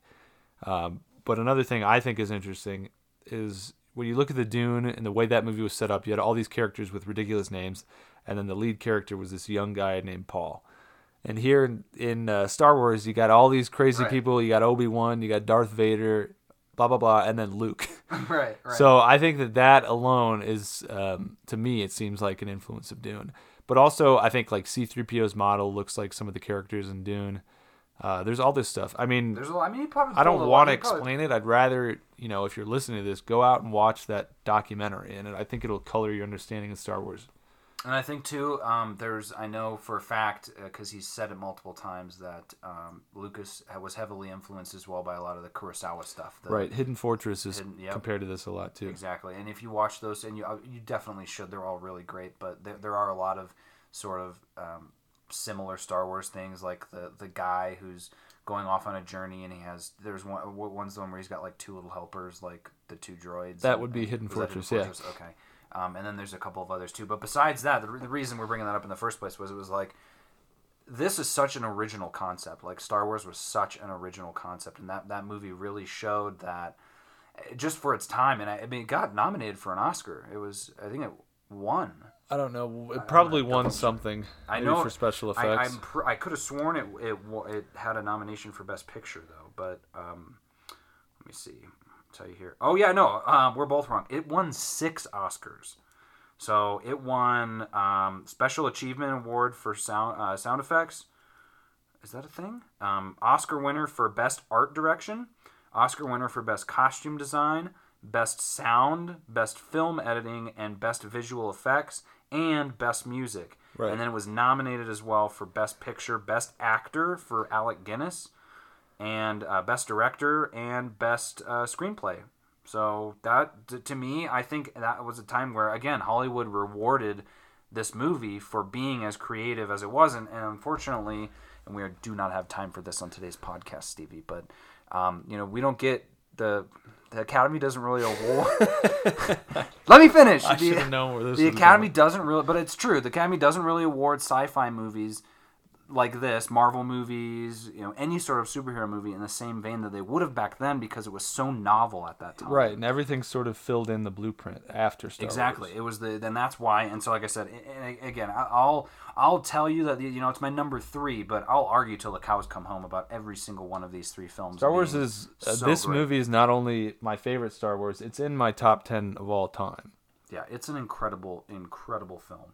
So that's A New Hope. Next we're gonna go chronologically. So next is gonna be Phantom Menace. Phantom Menace. So Phantom Menace, Stevie's number 2, my number 1.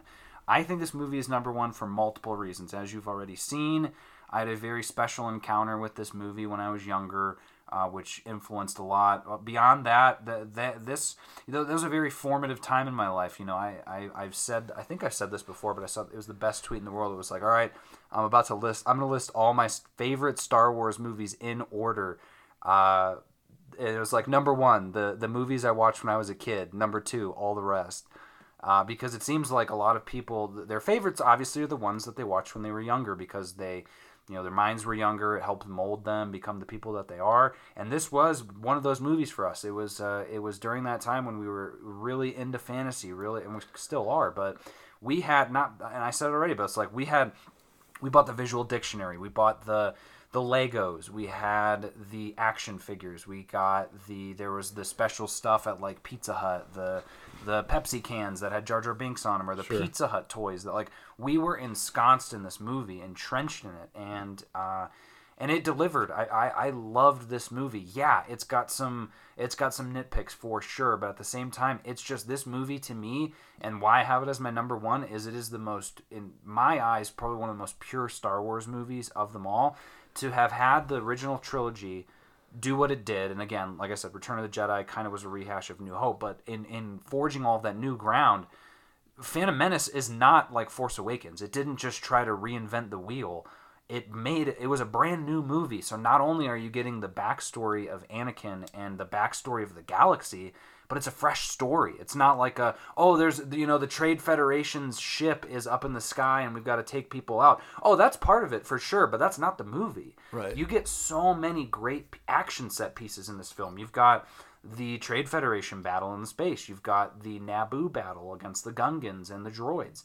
You have the freaking pod racing scene in this movie. No, that's pod racing. No, that's it's working. It's working. There's a lot of great quotes in this. It's technically the first time you hear I've got a bad feeling about this. No, that would okay. Technically, a strange technicality. A strange technicality. Actually, there's always a bigger fish. Oh yeah, you're right. It'd be the first one. There's always a bigger fish. Well, it appears in New Hope. What? Well, right, but I was trying to think if Solo or Rogue One was before Phantom Menace. No. Phantom Menace is the oldest. You're right. The negotiations were short. You were right about one thing. The negotiations were short. But then you've got Darth Maul, who is one of the... He's my favorite Sith. He's my favorite He's got to be Sith everyone's as well. favorite Sith. He speaks softly, but carries a huge big stick. Yeah, he is the Teddy Roosevelt dream. He is. And Ray Park played him. In the fun fact, Ray Park also played Toad in X-Men. And also played Darth Maul in Solo. So the fact that he's in it and his ship, what was his ship called? The Sith Interceptor. Oh, right here. Oh, you got. I've got that it page open right now. The Infiltrator, the Sith Infiltrator. He's got that really cool speeder and his little probe droids. I'm just looking at this right now. But then obviously you've got the Duel of the Fates is perhaps the greatest Star Wars song of all time. And it is great, but I don't. I wouldn't put it above just like generally the soundtrack for the first movie. That's fine, but this is still phenomenal. And two Jedi's fighting a Sith. You've never seen that before, especially a double lightsabered Sith. You've got. I'm trying to think of what else is so great about this movie, but you got a Jedi Council. You got the How Jedi exciting Council. Is that? Hey, by the way, there's a bunch of other Jedi, and they're not all Skywalkers. Exactly, so they're not all Skywalkers, and you don't get to see them do anything in this movie. This movie features not just my favorite Sith, but also my favorite and the most powerful Jedi, Qui-Gon Jinn. That's right, and the most powerful Sith. We get introduced to Sheev Palpatine in this film. Right. And we get one of the greatest lines of all time at the end of this movie when he sees Anakin and says, "We'll be watching your career with great interest." And I'm sure he was. But the thing I wanted to touch on with There's this movie... also Jar Jar that needs to be addressed. Oh, right. His tongue is numb. I tell you what. Let me... I want to explain why I think this is the best. Okay, I'm just going to explain why the prequels are the best in my eyes, and then we can talk about the blunders of this movie. So, I don't think people have properly appreciated the political aspect of episodes 1 through 3. And this movie lays the groundwork for how powerful of a manipulator Palpatine is. In that in this movie, he tricks everybody, but he specifically tricks Padme, Queen Amidala, into giving him, to voting the current chancellor to give a no confidence vote so that he can be in charge so that he can, so that he can authorize the, basically like if you give me this power, I'm going to help you guys out and then I'll give the power back. But in doing so, in the second movie, he's now had the power for a while and won't give it up because there's still a quote-unquote war going on. There's just a lot, and then he manipulates Jar Jar Binks.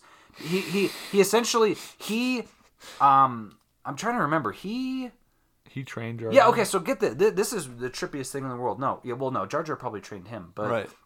He tricks Count Dooku. Because Count Dooku at this point was he was a Jedi, and then he defected over to the dark side, if I'm remembering right, because he didn't agree with what was going on, but then he also didn't like the what was it? He was part of the Separatists. He didn't like the Republic, and so Sidious, Emperor Palpatine, tricks him into being his new apprentice. But in doing so, he has Count Dooku hire Jango Fett to hire Zam Wesell to hunt Padme so that the Jedi can recommend Padme go off-world, and then has Anakin take Padme off-world so that he can trick Jar Jar Binks into voting him as the Chancellor full-time, giving him emergency powers. He does all of that to become the king, to become the Emperor of the Republic. And then in the third movie, he seals the deal by, oh, there was an attempt on my life, all this stuff. And so just that whole thing, it's even watching it recently, and I don't know if it felt like that in the past, but it just felt so current and it felt so timely, the way that the just politics is being manipulated all the time, and perception is everything. The stuff that's said behind closed doors you have no idea about versus what's said in the public, and how much we're being tricked. It's just crazy that George Lucas was able to put that all into the sequel trilogy to show truly how abominable and terrifying the Emperor Palpatine. And that's personally why I think the Palpatine reveal in Rise of Skywalker works for me so well and is so awesome, because it's like, oh, makes total sense. He's literally he's like the master manipulator. He must have read The Art of the Deal. Maybe he wrote his own. But that's why I think that's here's a question that I think needs to be brought up about Palpatine. Is he Darth Plagueis? No. And I know what you're thinking. He killed Darth Plagueis. But as we know from Rise of Skywalker, he has this idea of like, strike me down and I will become, I will enter you. Do you think that that's part of how Darth Sidious became powerful? Do you think Darth Plagueis let him kill him so that he could embody that's a good point. Sidious? Because he killed him in his sleep. Because the whole point is there's the rule of two. How ironic. Ironic. Right. Oh yeah, he could save others but from he couldn't death, save but he himself. couldn't save himself. Are you sure about that? Is what I would say. That's a good was point. That Darth Plagueis' plan? That's a great question, and something that I don't. He was wise. After all, Darth Plagueis was, and it was a tragedy. But yeah, God, that whole just food scene, for thought. That whole scene in Revenge of the Sith is so good. Of them just basically watching a theater performance while he's talking. It's like a John Wilkes Booth moment. But okay, so Phantom Menace. Obviously you loved it as well. Love it. But we got to talk about a couple nitpicks. So Jar Jar Binks, I liked him when I was younger. I didn't have a problem with him when I was younger. And as I've gotten older, yes, he is annoying. But it was a different time. Come on, because man. It's Jar Jar. It's Jar Jar. Jar Jar Binks is to BB-8, is to the Porgs, is to Baby Yoda. He's just, George Lucas was like, ooh, this will be something that, we can get some laughs for the kids, get a new action figure. I mean, look, his tongue is numb. That's his purpose. Is like when he gets his face stuck in that coupling. Man. Okay, Annie. Jar Jar Jar's a goofus, but if your view of Phantom Menace is, oh man, it's a terrible movie because of Jar Jar, like, then, that's because then you could say look that at about how much any else Star Wars movie. You could say that about the other one with the character that no one liked, right? That classic character, that classic one, that Rogue One, the one with all those characters. What was that guy's name? What was his name? The pilot. Was a real thorn in my side. And I'm trying to think objectively, but I can't think of anything else about that movie that's bad. In Phantom Menace? Yeah. Some people think it's weird that Padme is hitting on a kid, but I don't think she's actually like... No, she's being nice to him. She's not like in love with Anakin. No, she's not. And even at that time, it's like, what, she's like 14 I'm looking something? at the age gap. It's probably... Anakin seems like he's like 10. I think they said Anakin's 9 and Padme's 15. That's what I would have guessed, yeah. Or something like that. And it's like, obviously... Or maybe younger. He may have been younger. She wasn't like, ooh, Anakin, you want to date Do you remember there was that one scene when she first saw him and she said... He's sexy. I don't. It must have been the extended cut. That was the extended cut. But we also get... People kind of didn't like the midichlorians thing, but... Why not? Again, sorry that you don't like it, but it's canon, and it wraps up into this is how we explain that the Skywalkers are so powerful. Exactly, yeah. It's off the charts. It's higher than Master Yoda. Cup, ship, speeder. You know the rest. Ship. See, I just think Beans would look so good in that cup. A speeder. The Medio Malleolus. That's right. I'm trying to scroll through here and see. The pod racing. The is pod the race best was part, so almost. good, and it's almost an hour of the movie. It's a long, maybe not an hour. The Maybe sound like 30 effects are so great. Ben all have Quadraneros. sort of We get different the sounds. great quote of Jabba the Hutt. That one's great. Sibylva. Oh, you get to see 3PO and Watto. A lot of people complain about Watto I too. love Watto. Your Jedi tricks won't work on me. What does he say? Something about Dick and the mother. No. Or, what was it? Red, you get the mother. Blue, you get the boy. Maybe we could talk with the Hutts. Yeah, They might want to hear about this. Yeah, so we got. I'm just flipping through this. So, well, we got the pit droids. But yeah, that Gungan battle at the end was really good too. Like the balls that they would shoot at the Jar Jar droids. accidentally killing everyone. That's part. Okay, so if you guys don't know about the Jar Jar theory, you should probably look into it. Obviously, it's been debunked by the whole series, but it was like that Jar Jar is the most powerful Sith because he's pretending to not be one, and it's like he knew. Like he ducked under a bunch of stuff. The end battle when he jumps down from something, the way that the CGI makes it look like he looks like he's jumping like a Jedi.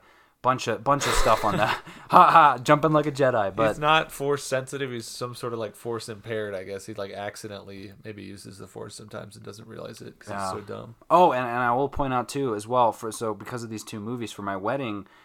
For everyone walking down the aisle before, like my wife walked down the aisle, we had the New Hope celebration song playing. That's not true. Yes, you did. Yes, the one at the end Of New Hope. Yes, I thought it was. do you not remember? And then I'm talking about Walking 2. Oh. And then when we left, we had the celebration The song Gungan, from this. The what I it remember. played so perfect. No, you're thinking the one was because what is it?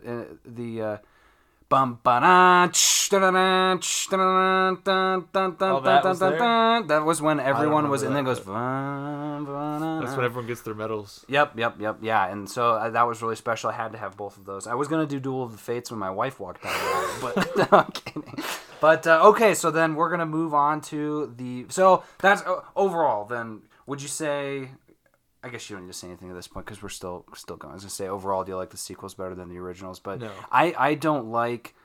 I do and I don't. It's like I just like it all as one thing. I look at it as just Star Wars and do it that way. But we're moving to the last one, which is Rise of Skywalker. And so You guys heard my thoughts on that. I talked for about an hour on it the other day. The only new bits of information that I've had since then, I watched it a third time in IMAX. Highly recommend seeing it in IMAX if you still can at this point. It was well worth it. It was insane. And I liked it just as much as the other two times. But the new thing that I noticed in this one was when Rey heals Ben, she also heals his scars as well, which was really cool. Great. I didn't notice that. And if I think of anything else, I'll chime in. But we're wanting to get Stevie's thoughts on this movie. So, Rise of Skywalker. So, I guess Alex and I might be on an island here because we love this movie, but it seems like, I mean, I know a lot of the complaints people have, but I don't understand why we've hit some point where people are expecting Star Wars to suddenly be something that it never was. I mean, these are movies that are supposed to be fun, and this one knocks it out of the park in terms of being fun and being, just an exciting adventure. There's people that have issues with the pacing. I thought the pacing was great because it's sort of, frenetic energy the whole time. There's always something going on. Yep. This one might have the most visited planets and stuff. There's a lot of moving around, which I enjoy because it doesn't feel stagnant in any way. I love that the Emperor came back. I mean, it's the Emperor. He's the Emperor. He's He an iconic always villain. finds a way I know to everyone's dead like, speak. oh, Darth Vader, but come on. The Emperor. No. And see, that's where and that was I sort of talked about it in the podcast, but I get your thoughts on this too.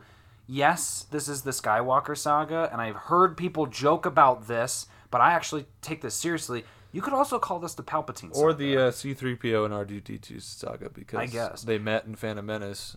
True, but I still think it's the Palpatine saga because he orchestrated everything. He orchestrated the entire Skywalker saga. He orchestrated the first 3 movies. He orchestrated the second 3 movies. He specifically says that in Return of the Jedi. He's like, I knew you were going to come. Like, I've been preparing for this. Did he do this, or did Darth Plagueis? Or did Darth Plagueis? We'll never know. That's the tragedy.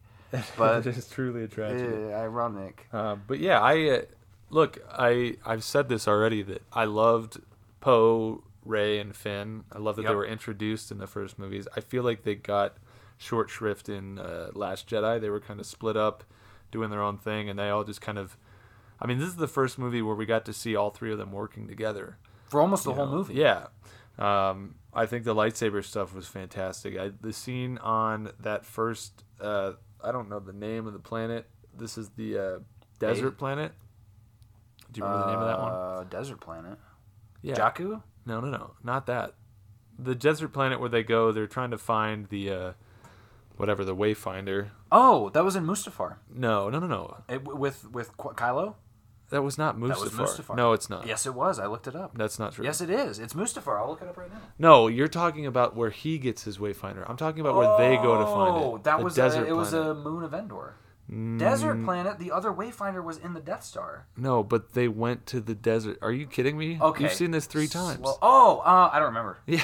Okay, so we took all that time. I don't know. It doesn't matter what the planet with the called. celebration. You should have said. Yeah. So Okay. Wow. The scene there where Kylo's running down Rey and his TIE fighter, and she jumps and cuts the wing off, and then uses the Force to pull that ship out of the sky. And I was then like, blows here it we up go. with Force lightning. There's a lot of talk. People are like upset that Rey is so good at using the Force, but like, guess what? That was the same thing with Luke. Like, no one was mad that Luke is just some kid in the desert who can, deflect blaster bolts with a helmet covering his eyes. Yeah. Like, that's the same story for Rey. She just has a different bloodline. And again, if you're upset that if you think this movie is saying that only people who are Skywalkers or Palpatines have the Force, you're not watching the movies correctly. It just means that they are, sort of unnaturally more powerful than these other people, because probably her midichlorian counts are off the charts too. Yeah, because she could play cup ship speeder all day. At the Dashi station waiting for her grandpa. I love Rey. I think this movie is, does so well for her character. Same with Poe and Finn. I love the idea that, Finn's teetering with Force sensitivity. I would really, really, as much as I've talked about, fatigue with these, I'd love to see a movie where he comes into his own as a Jedi. And I'd love to see Rey get into some business with the yellow lightsaber. Please. I have How about very her few training complaints. Finn? Yeah, that would be awesome. I have very few complaints about this movie. I can't even remember if there's anything that I didn't like. And I'm trying to think. This was the first of this trilogy that didn't have bad humor. I think that I call it the Marvel humor. Alex would take offense to that. I won't disagree. Maybe we'll call it the Disney humor. Whatever it is, there's this kind of very today anachronistic type of humor that I don't think belongs in a fantasy movie or sci-fi. It bogs down Marvel movies a lot. To me, like I said, that whole beep beep. Yeah, that was one of the Avengers movies. Ooh, see, Stevie I don't knows want to think back on his these. Marvel movies. Always. I have these moments burned in my memory where I sat and watched something and it was like seeing somebody die in front of you. Right. Except that someone was the cinema. What is this? My mantra. Right. Wi-Fi password. It's bad humor, and Force Awakens had it. One early scene when Poe is like, "So who talks first?" So I talk, you talk. I was like, "Come on, please settle down." And then in Last Jedi, he does that whole bit with hello, is this thing on? Can you hear me? But then, of course, Luke has the worst humor of it with his tossing the lightsaber and then the brushing the dirt off his shoulder. Trash. Yeah. None of the humor in this movie bothered me, with the exception of I think the whole bit of they fly now, they can fly now. That was kind of cheesy. But that was the worst of it. I mean, everything else, I was actually laughing. I love Babu Frick was hilarious. Hey, also, those little kids laughing on that desert planet. I was laughing a lot. Stevie lost his mind in that scene during the movie. I love stuff like that. Again, going back to New Hope and Phantom Menace, whatever. I always love just show me some funny aliens. Right, exactly. Show me some funky creatures doing funny things. Like that's what I come to Star Wars for, is to have fun, to get lost in this sci-fi world. When you get bogged down with like Rogue One is like, we're in a war. I was like, great, I can watch a war movie. It doesn't have to be not plagued, but like masked with Star Wars imagery. Like, give me a fun Star Wars movie. It's the difference between sci-fi and fantasy, where sometimes I think people are going, I want my Star Wars movie to be more sci-fi. Like, I want it to be more accurate. But if that's the case, go watch something like Blade Runner, Exactly, or go watch yeah. Interstellar if you want realistic sci-fi. You don't get. I mean, even the Marvel movies, some of them are going into fantasy now because people can accept it. But I think arguably all of them are going into fantasy. Well, but a lot of them were sci-fi. Like Iron Man just built a suit of armor. The Hulk had a serum. That brings up a good point of why.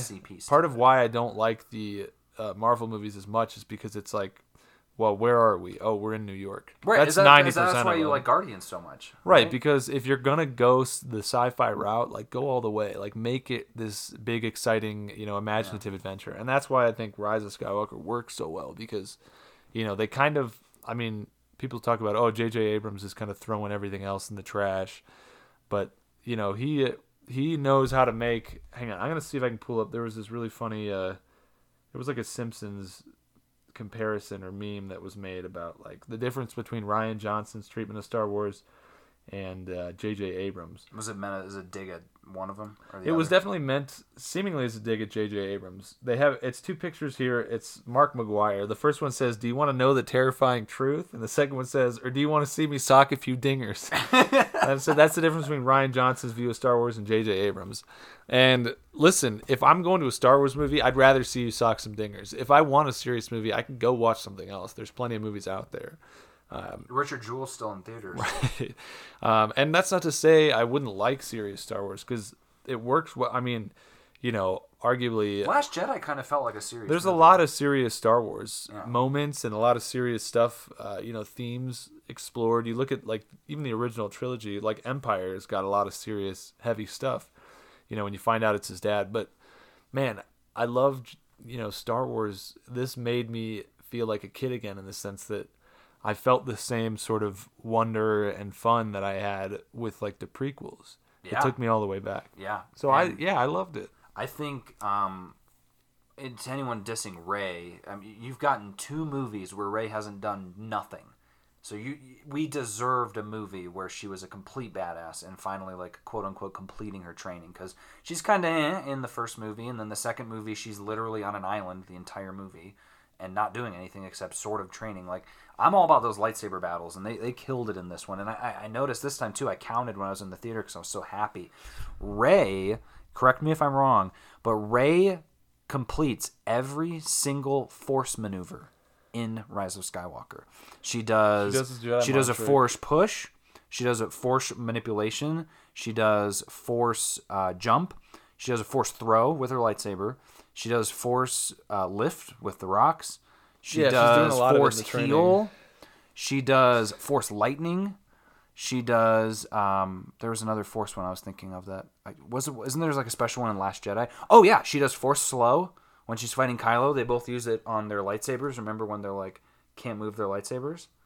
She literally does every single force move in the movie, and successfully does it too. Like we got the movie already, where like Finn and her are fighting Kylo, and she's very sloppy. I just liked seeing how clean she was in this movie. Like she felt like a Jedi, certainly a Jedi Knight, but I would almost argue she could be a Jedi Master at this point, for all I care.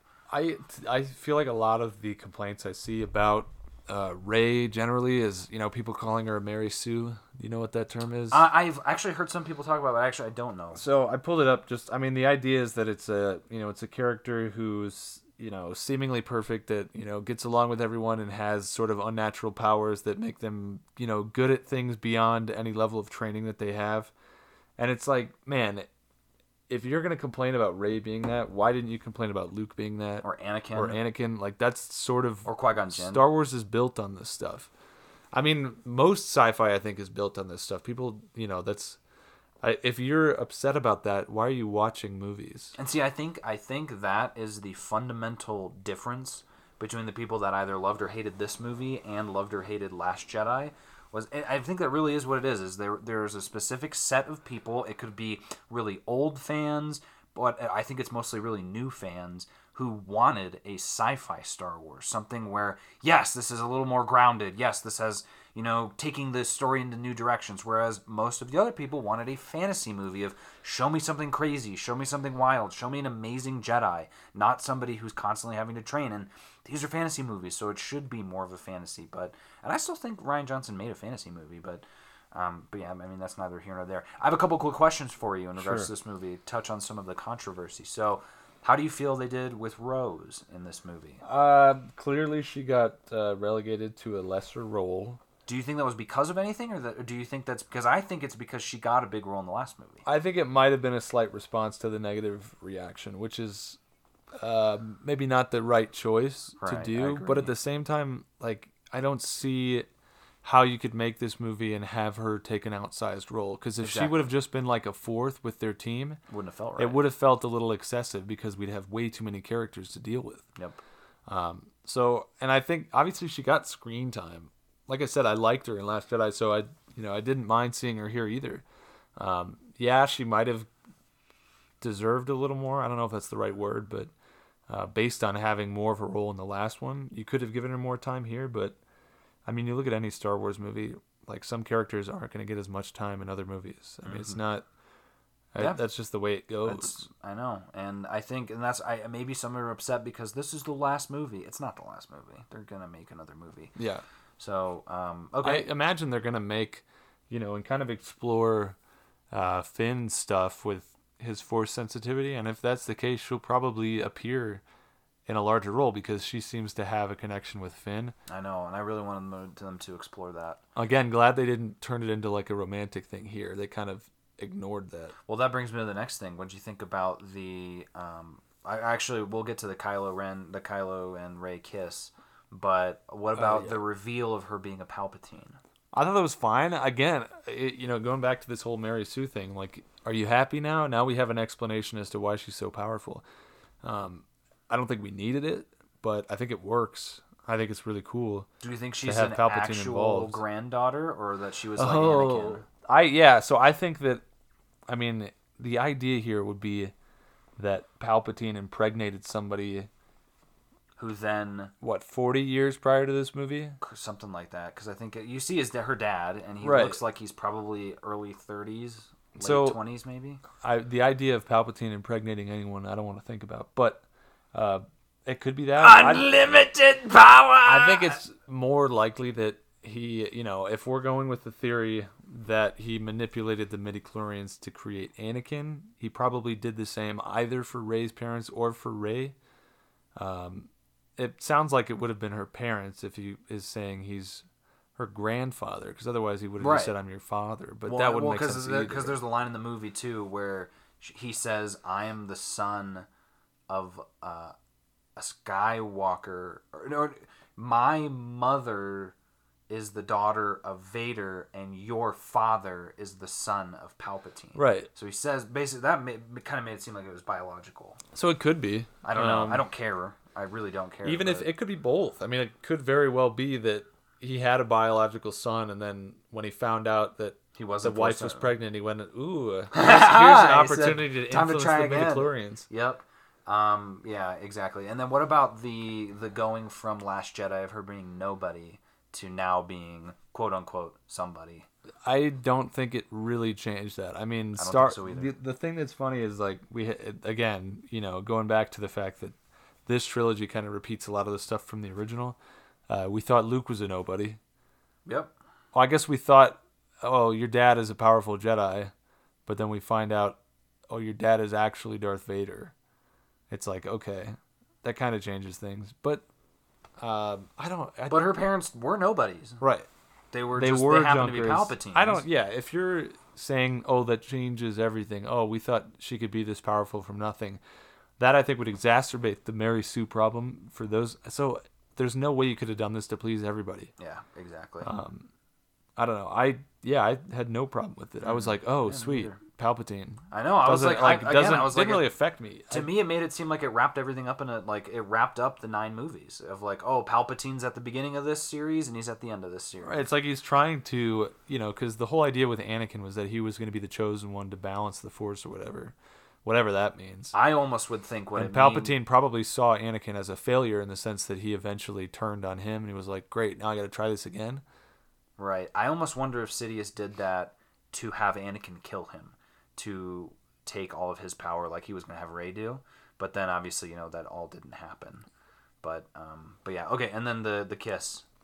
Good or not good? Thoughts on it? I just know that's a dicey topic for many. I guess pretty. I neutral. thought it was good. I thought it was. I know the first time I watched it, I was definitely surprised. I was like, oh, but then I was like, okay, that makes sense. Like my first initial thought on it was she's like kind of a mix of like a thank you and a like we are truly a Force dyad. Like we are connected beyond whatever. Like right. Thank you so much for saving my life and giving me your life force. See, and I think, if you look at like Last Jedi with Rose kissing Finn and then seemingly dying, I think that made sense to do as like, oh, I'm about to die kind of thing. Right. And here, it's obviously not going to turn into a romance because Kylo died. Right. I was shocked because this whole time I'm thinking, Rey is kind of Kylo's aunt in a way. In a weird, we've talked through this. She's sort of like his very Force weird aunt way. Because she is the granddaughter of Palpatine, and technically, Luke and or Leia would be like the granddaughter of Palpatine, in a sense, because Anakin is sort of the son of Palpatine if he created him. Right. So, but then hey, Star Wars, I guess incest is a theme that's been explored in a couple of these trilogies. But yeah, you got that right. But yeah, again, I would have much rather seen. And there's still time if we're going to do more movies. I'd much rather see a romance develop between Rey and Finn. Maybe that's not in the cards for them. I don't know. It's not up to me. I would be fine with that. I mean, honestly, I thought there was going to be if there's going to be a romance, Poe. That's who it should be.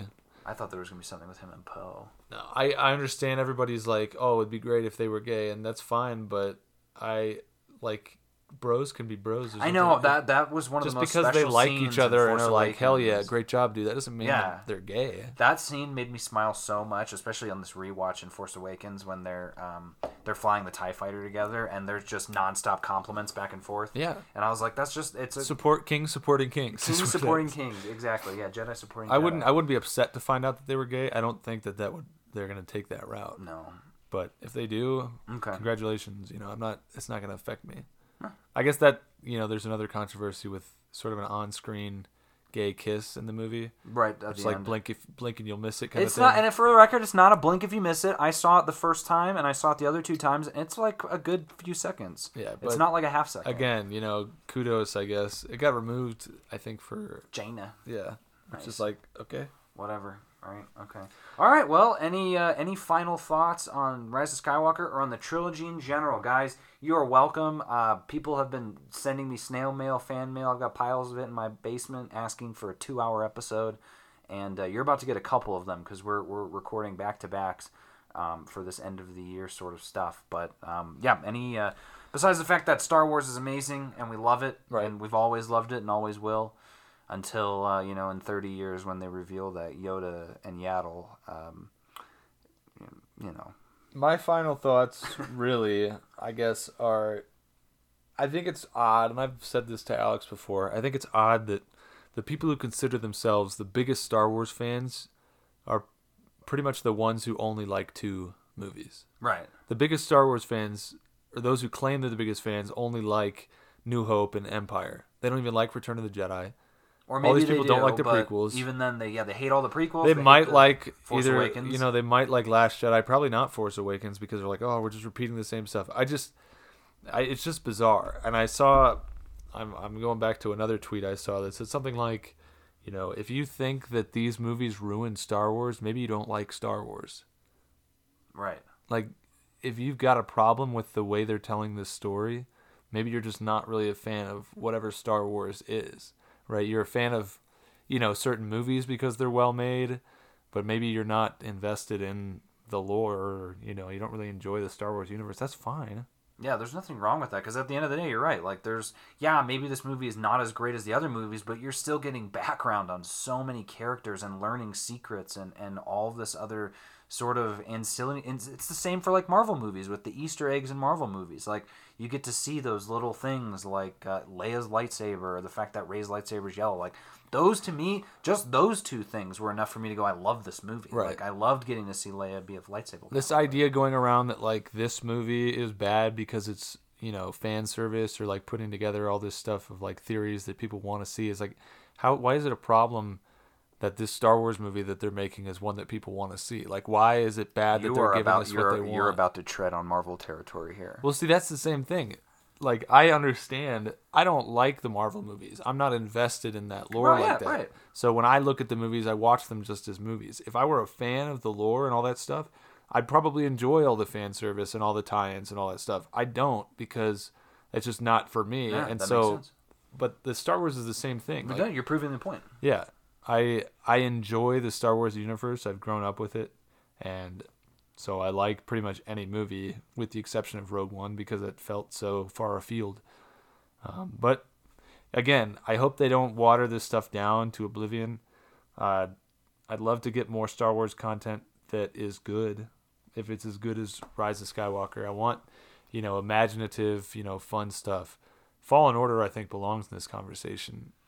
Just because I just finished Kashyyyk, I think, or at least the main part of Kashyyyk, and now I'm back on Zipho, and I just got the Scomp piece or whatever for the droid. But I love that game. Without really getting fun. into any spoilers, that game is, I think it's considered canon. It right? is, We get yep. introduced to new planets and some old planets. And again, we get to experience, more Jedi. And to me, if that were one of the movies, that would rank, highly for me because I just love exploring that universe. And some people don't, and that's okay. That's fine. It's the same as the Clone Wars show. Yeah.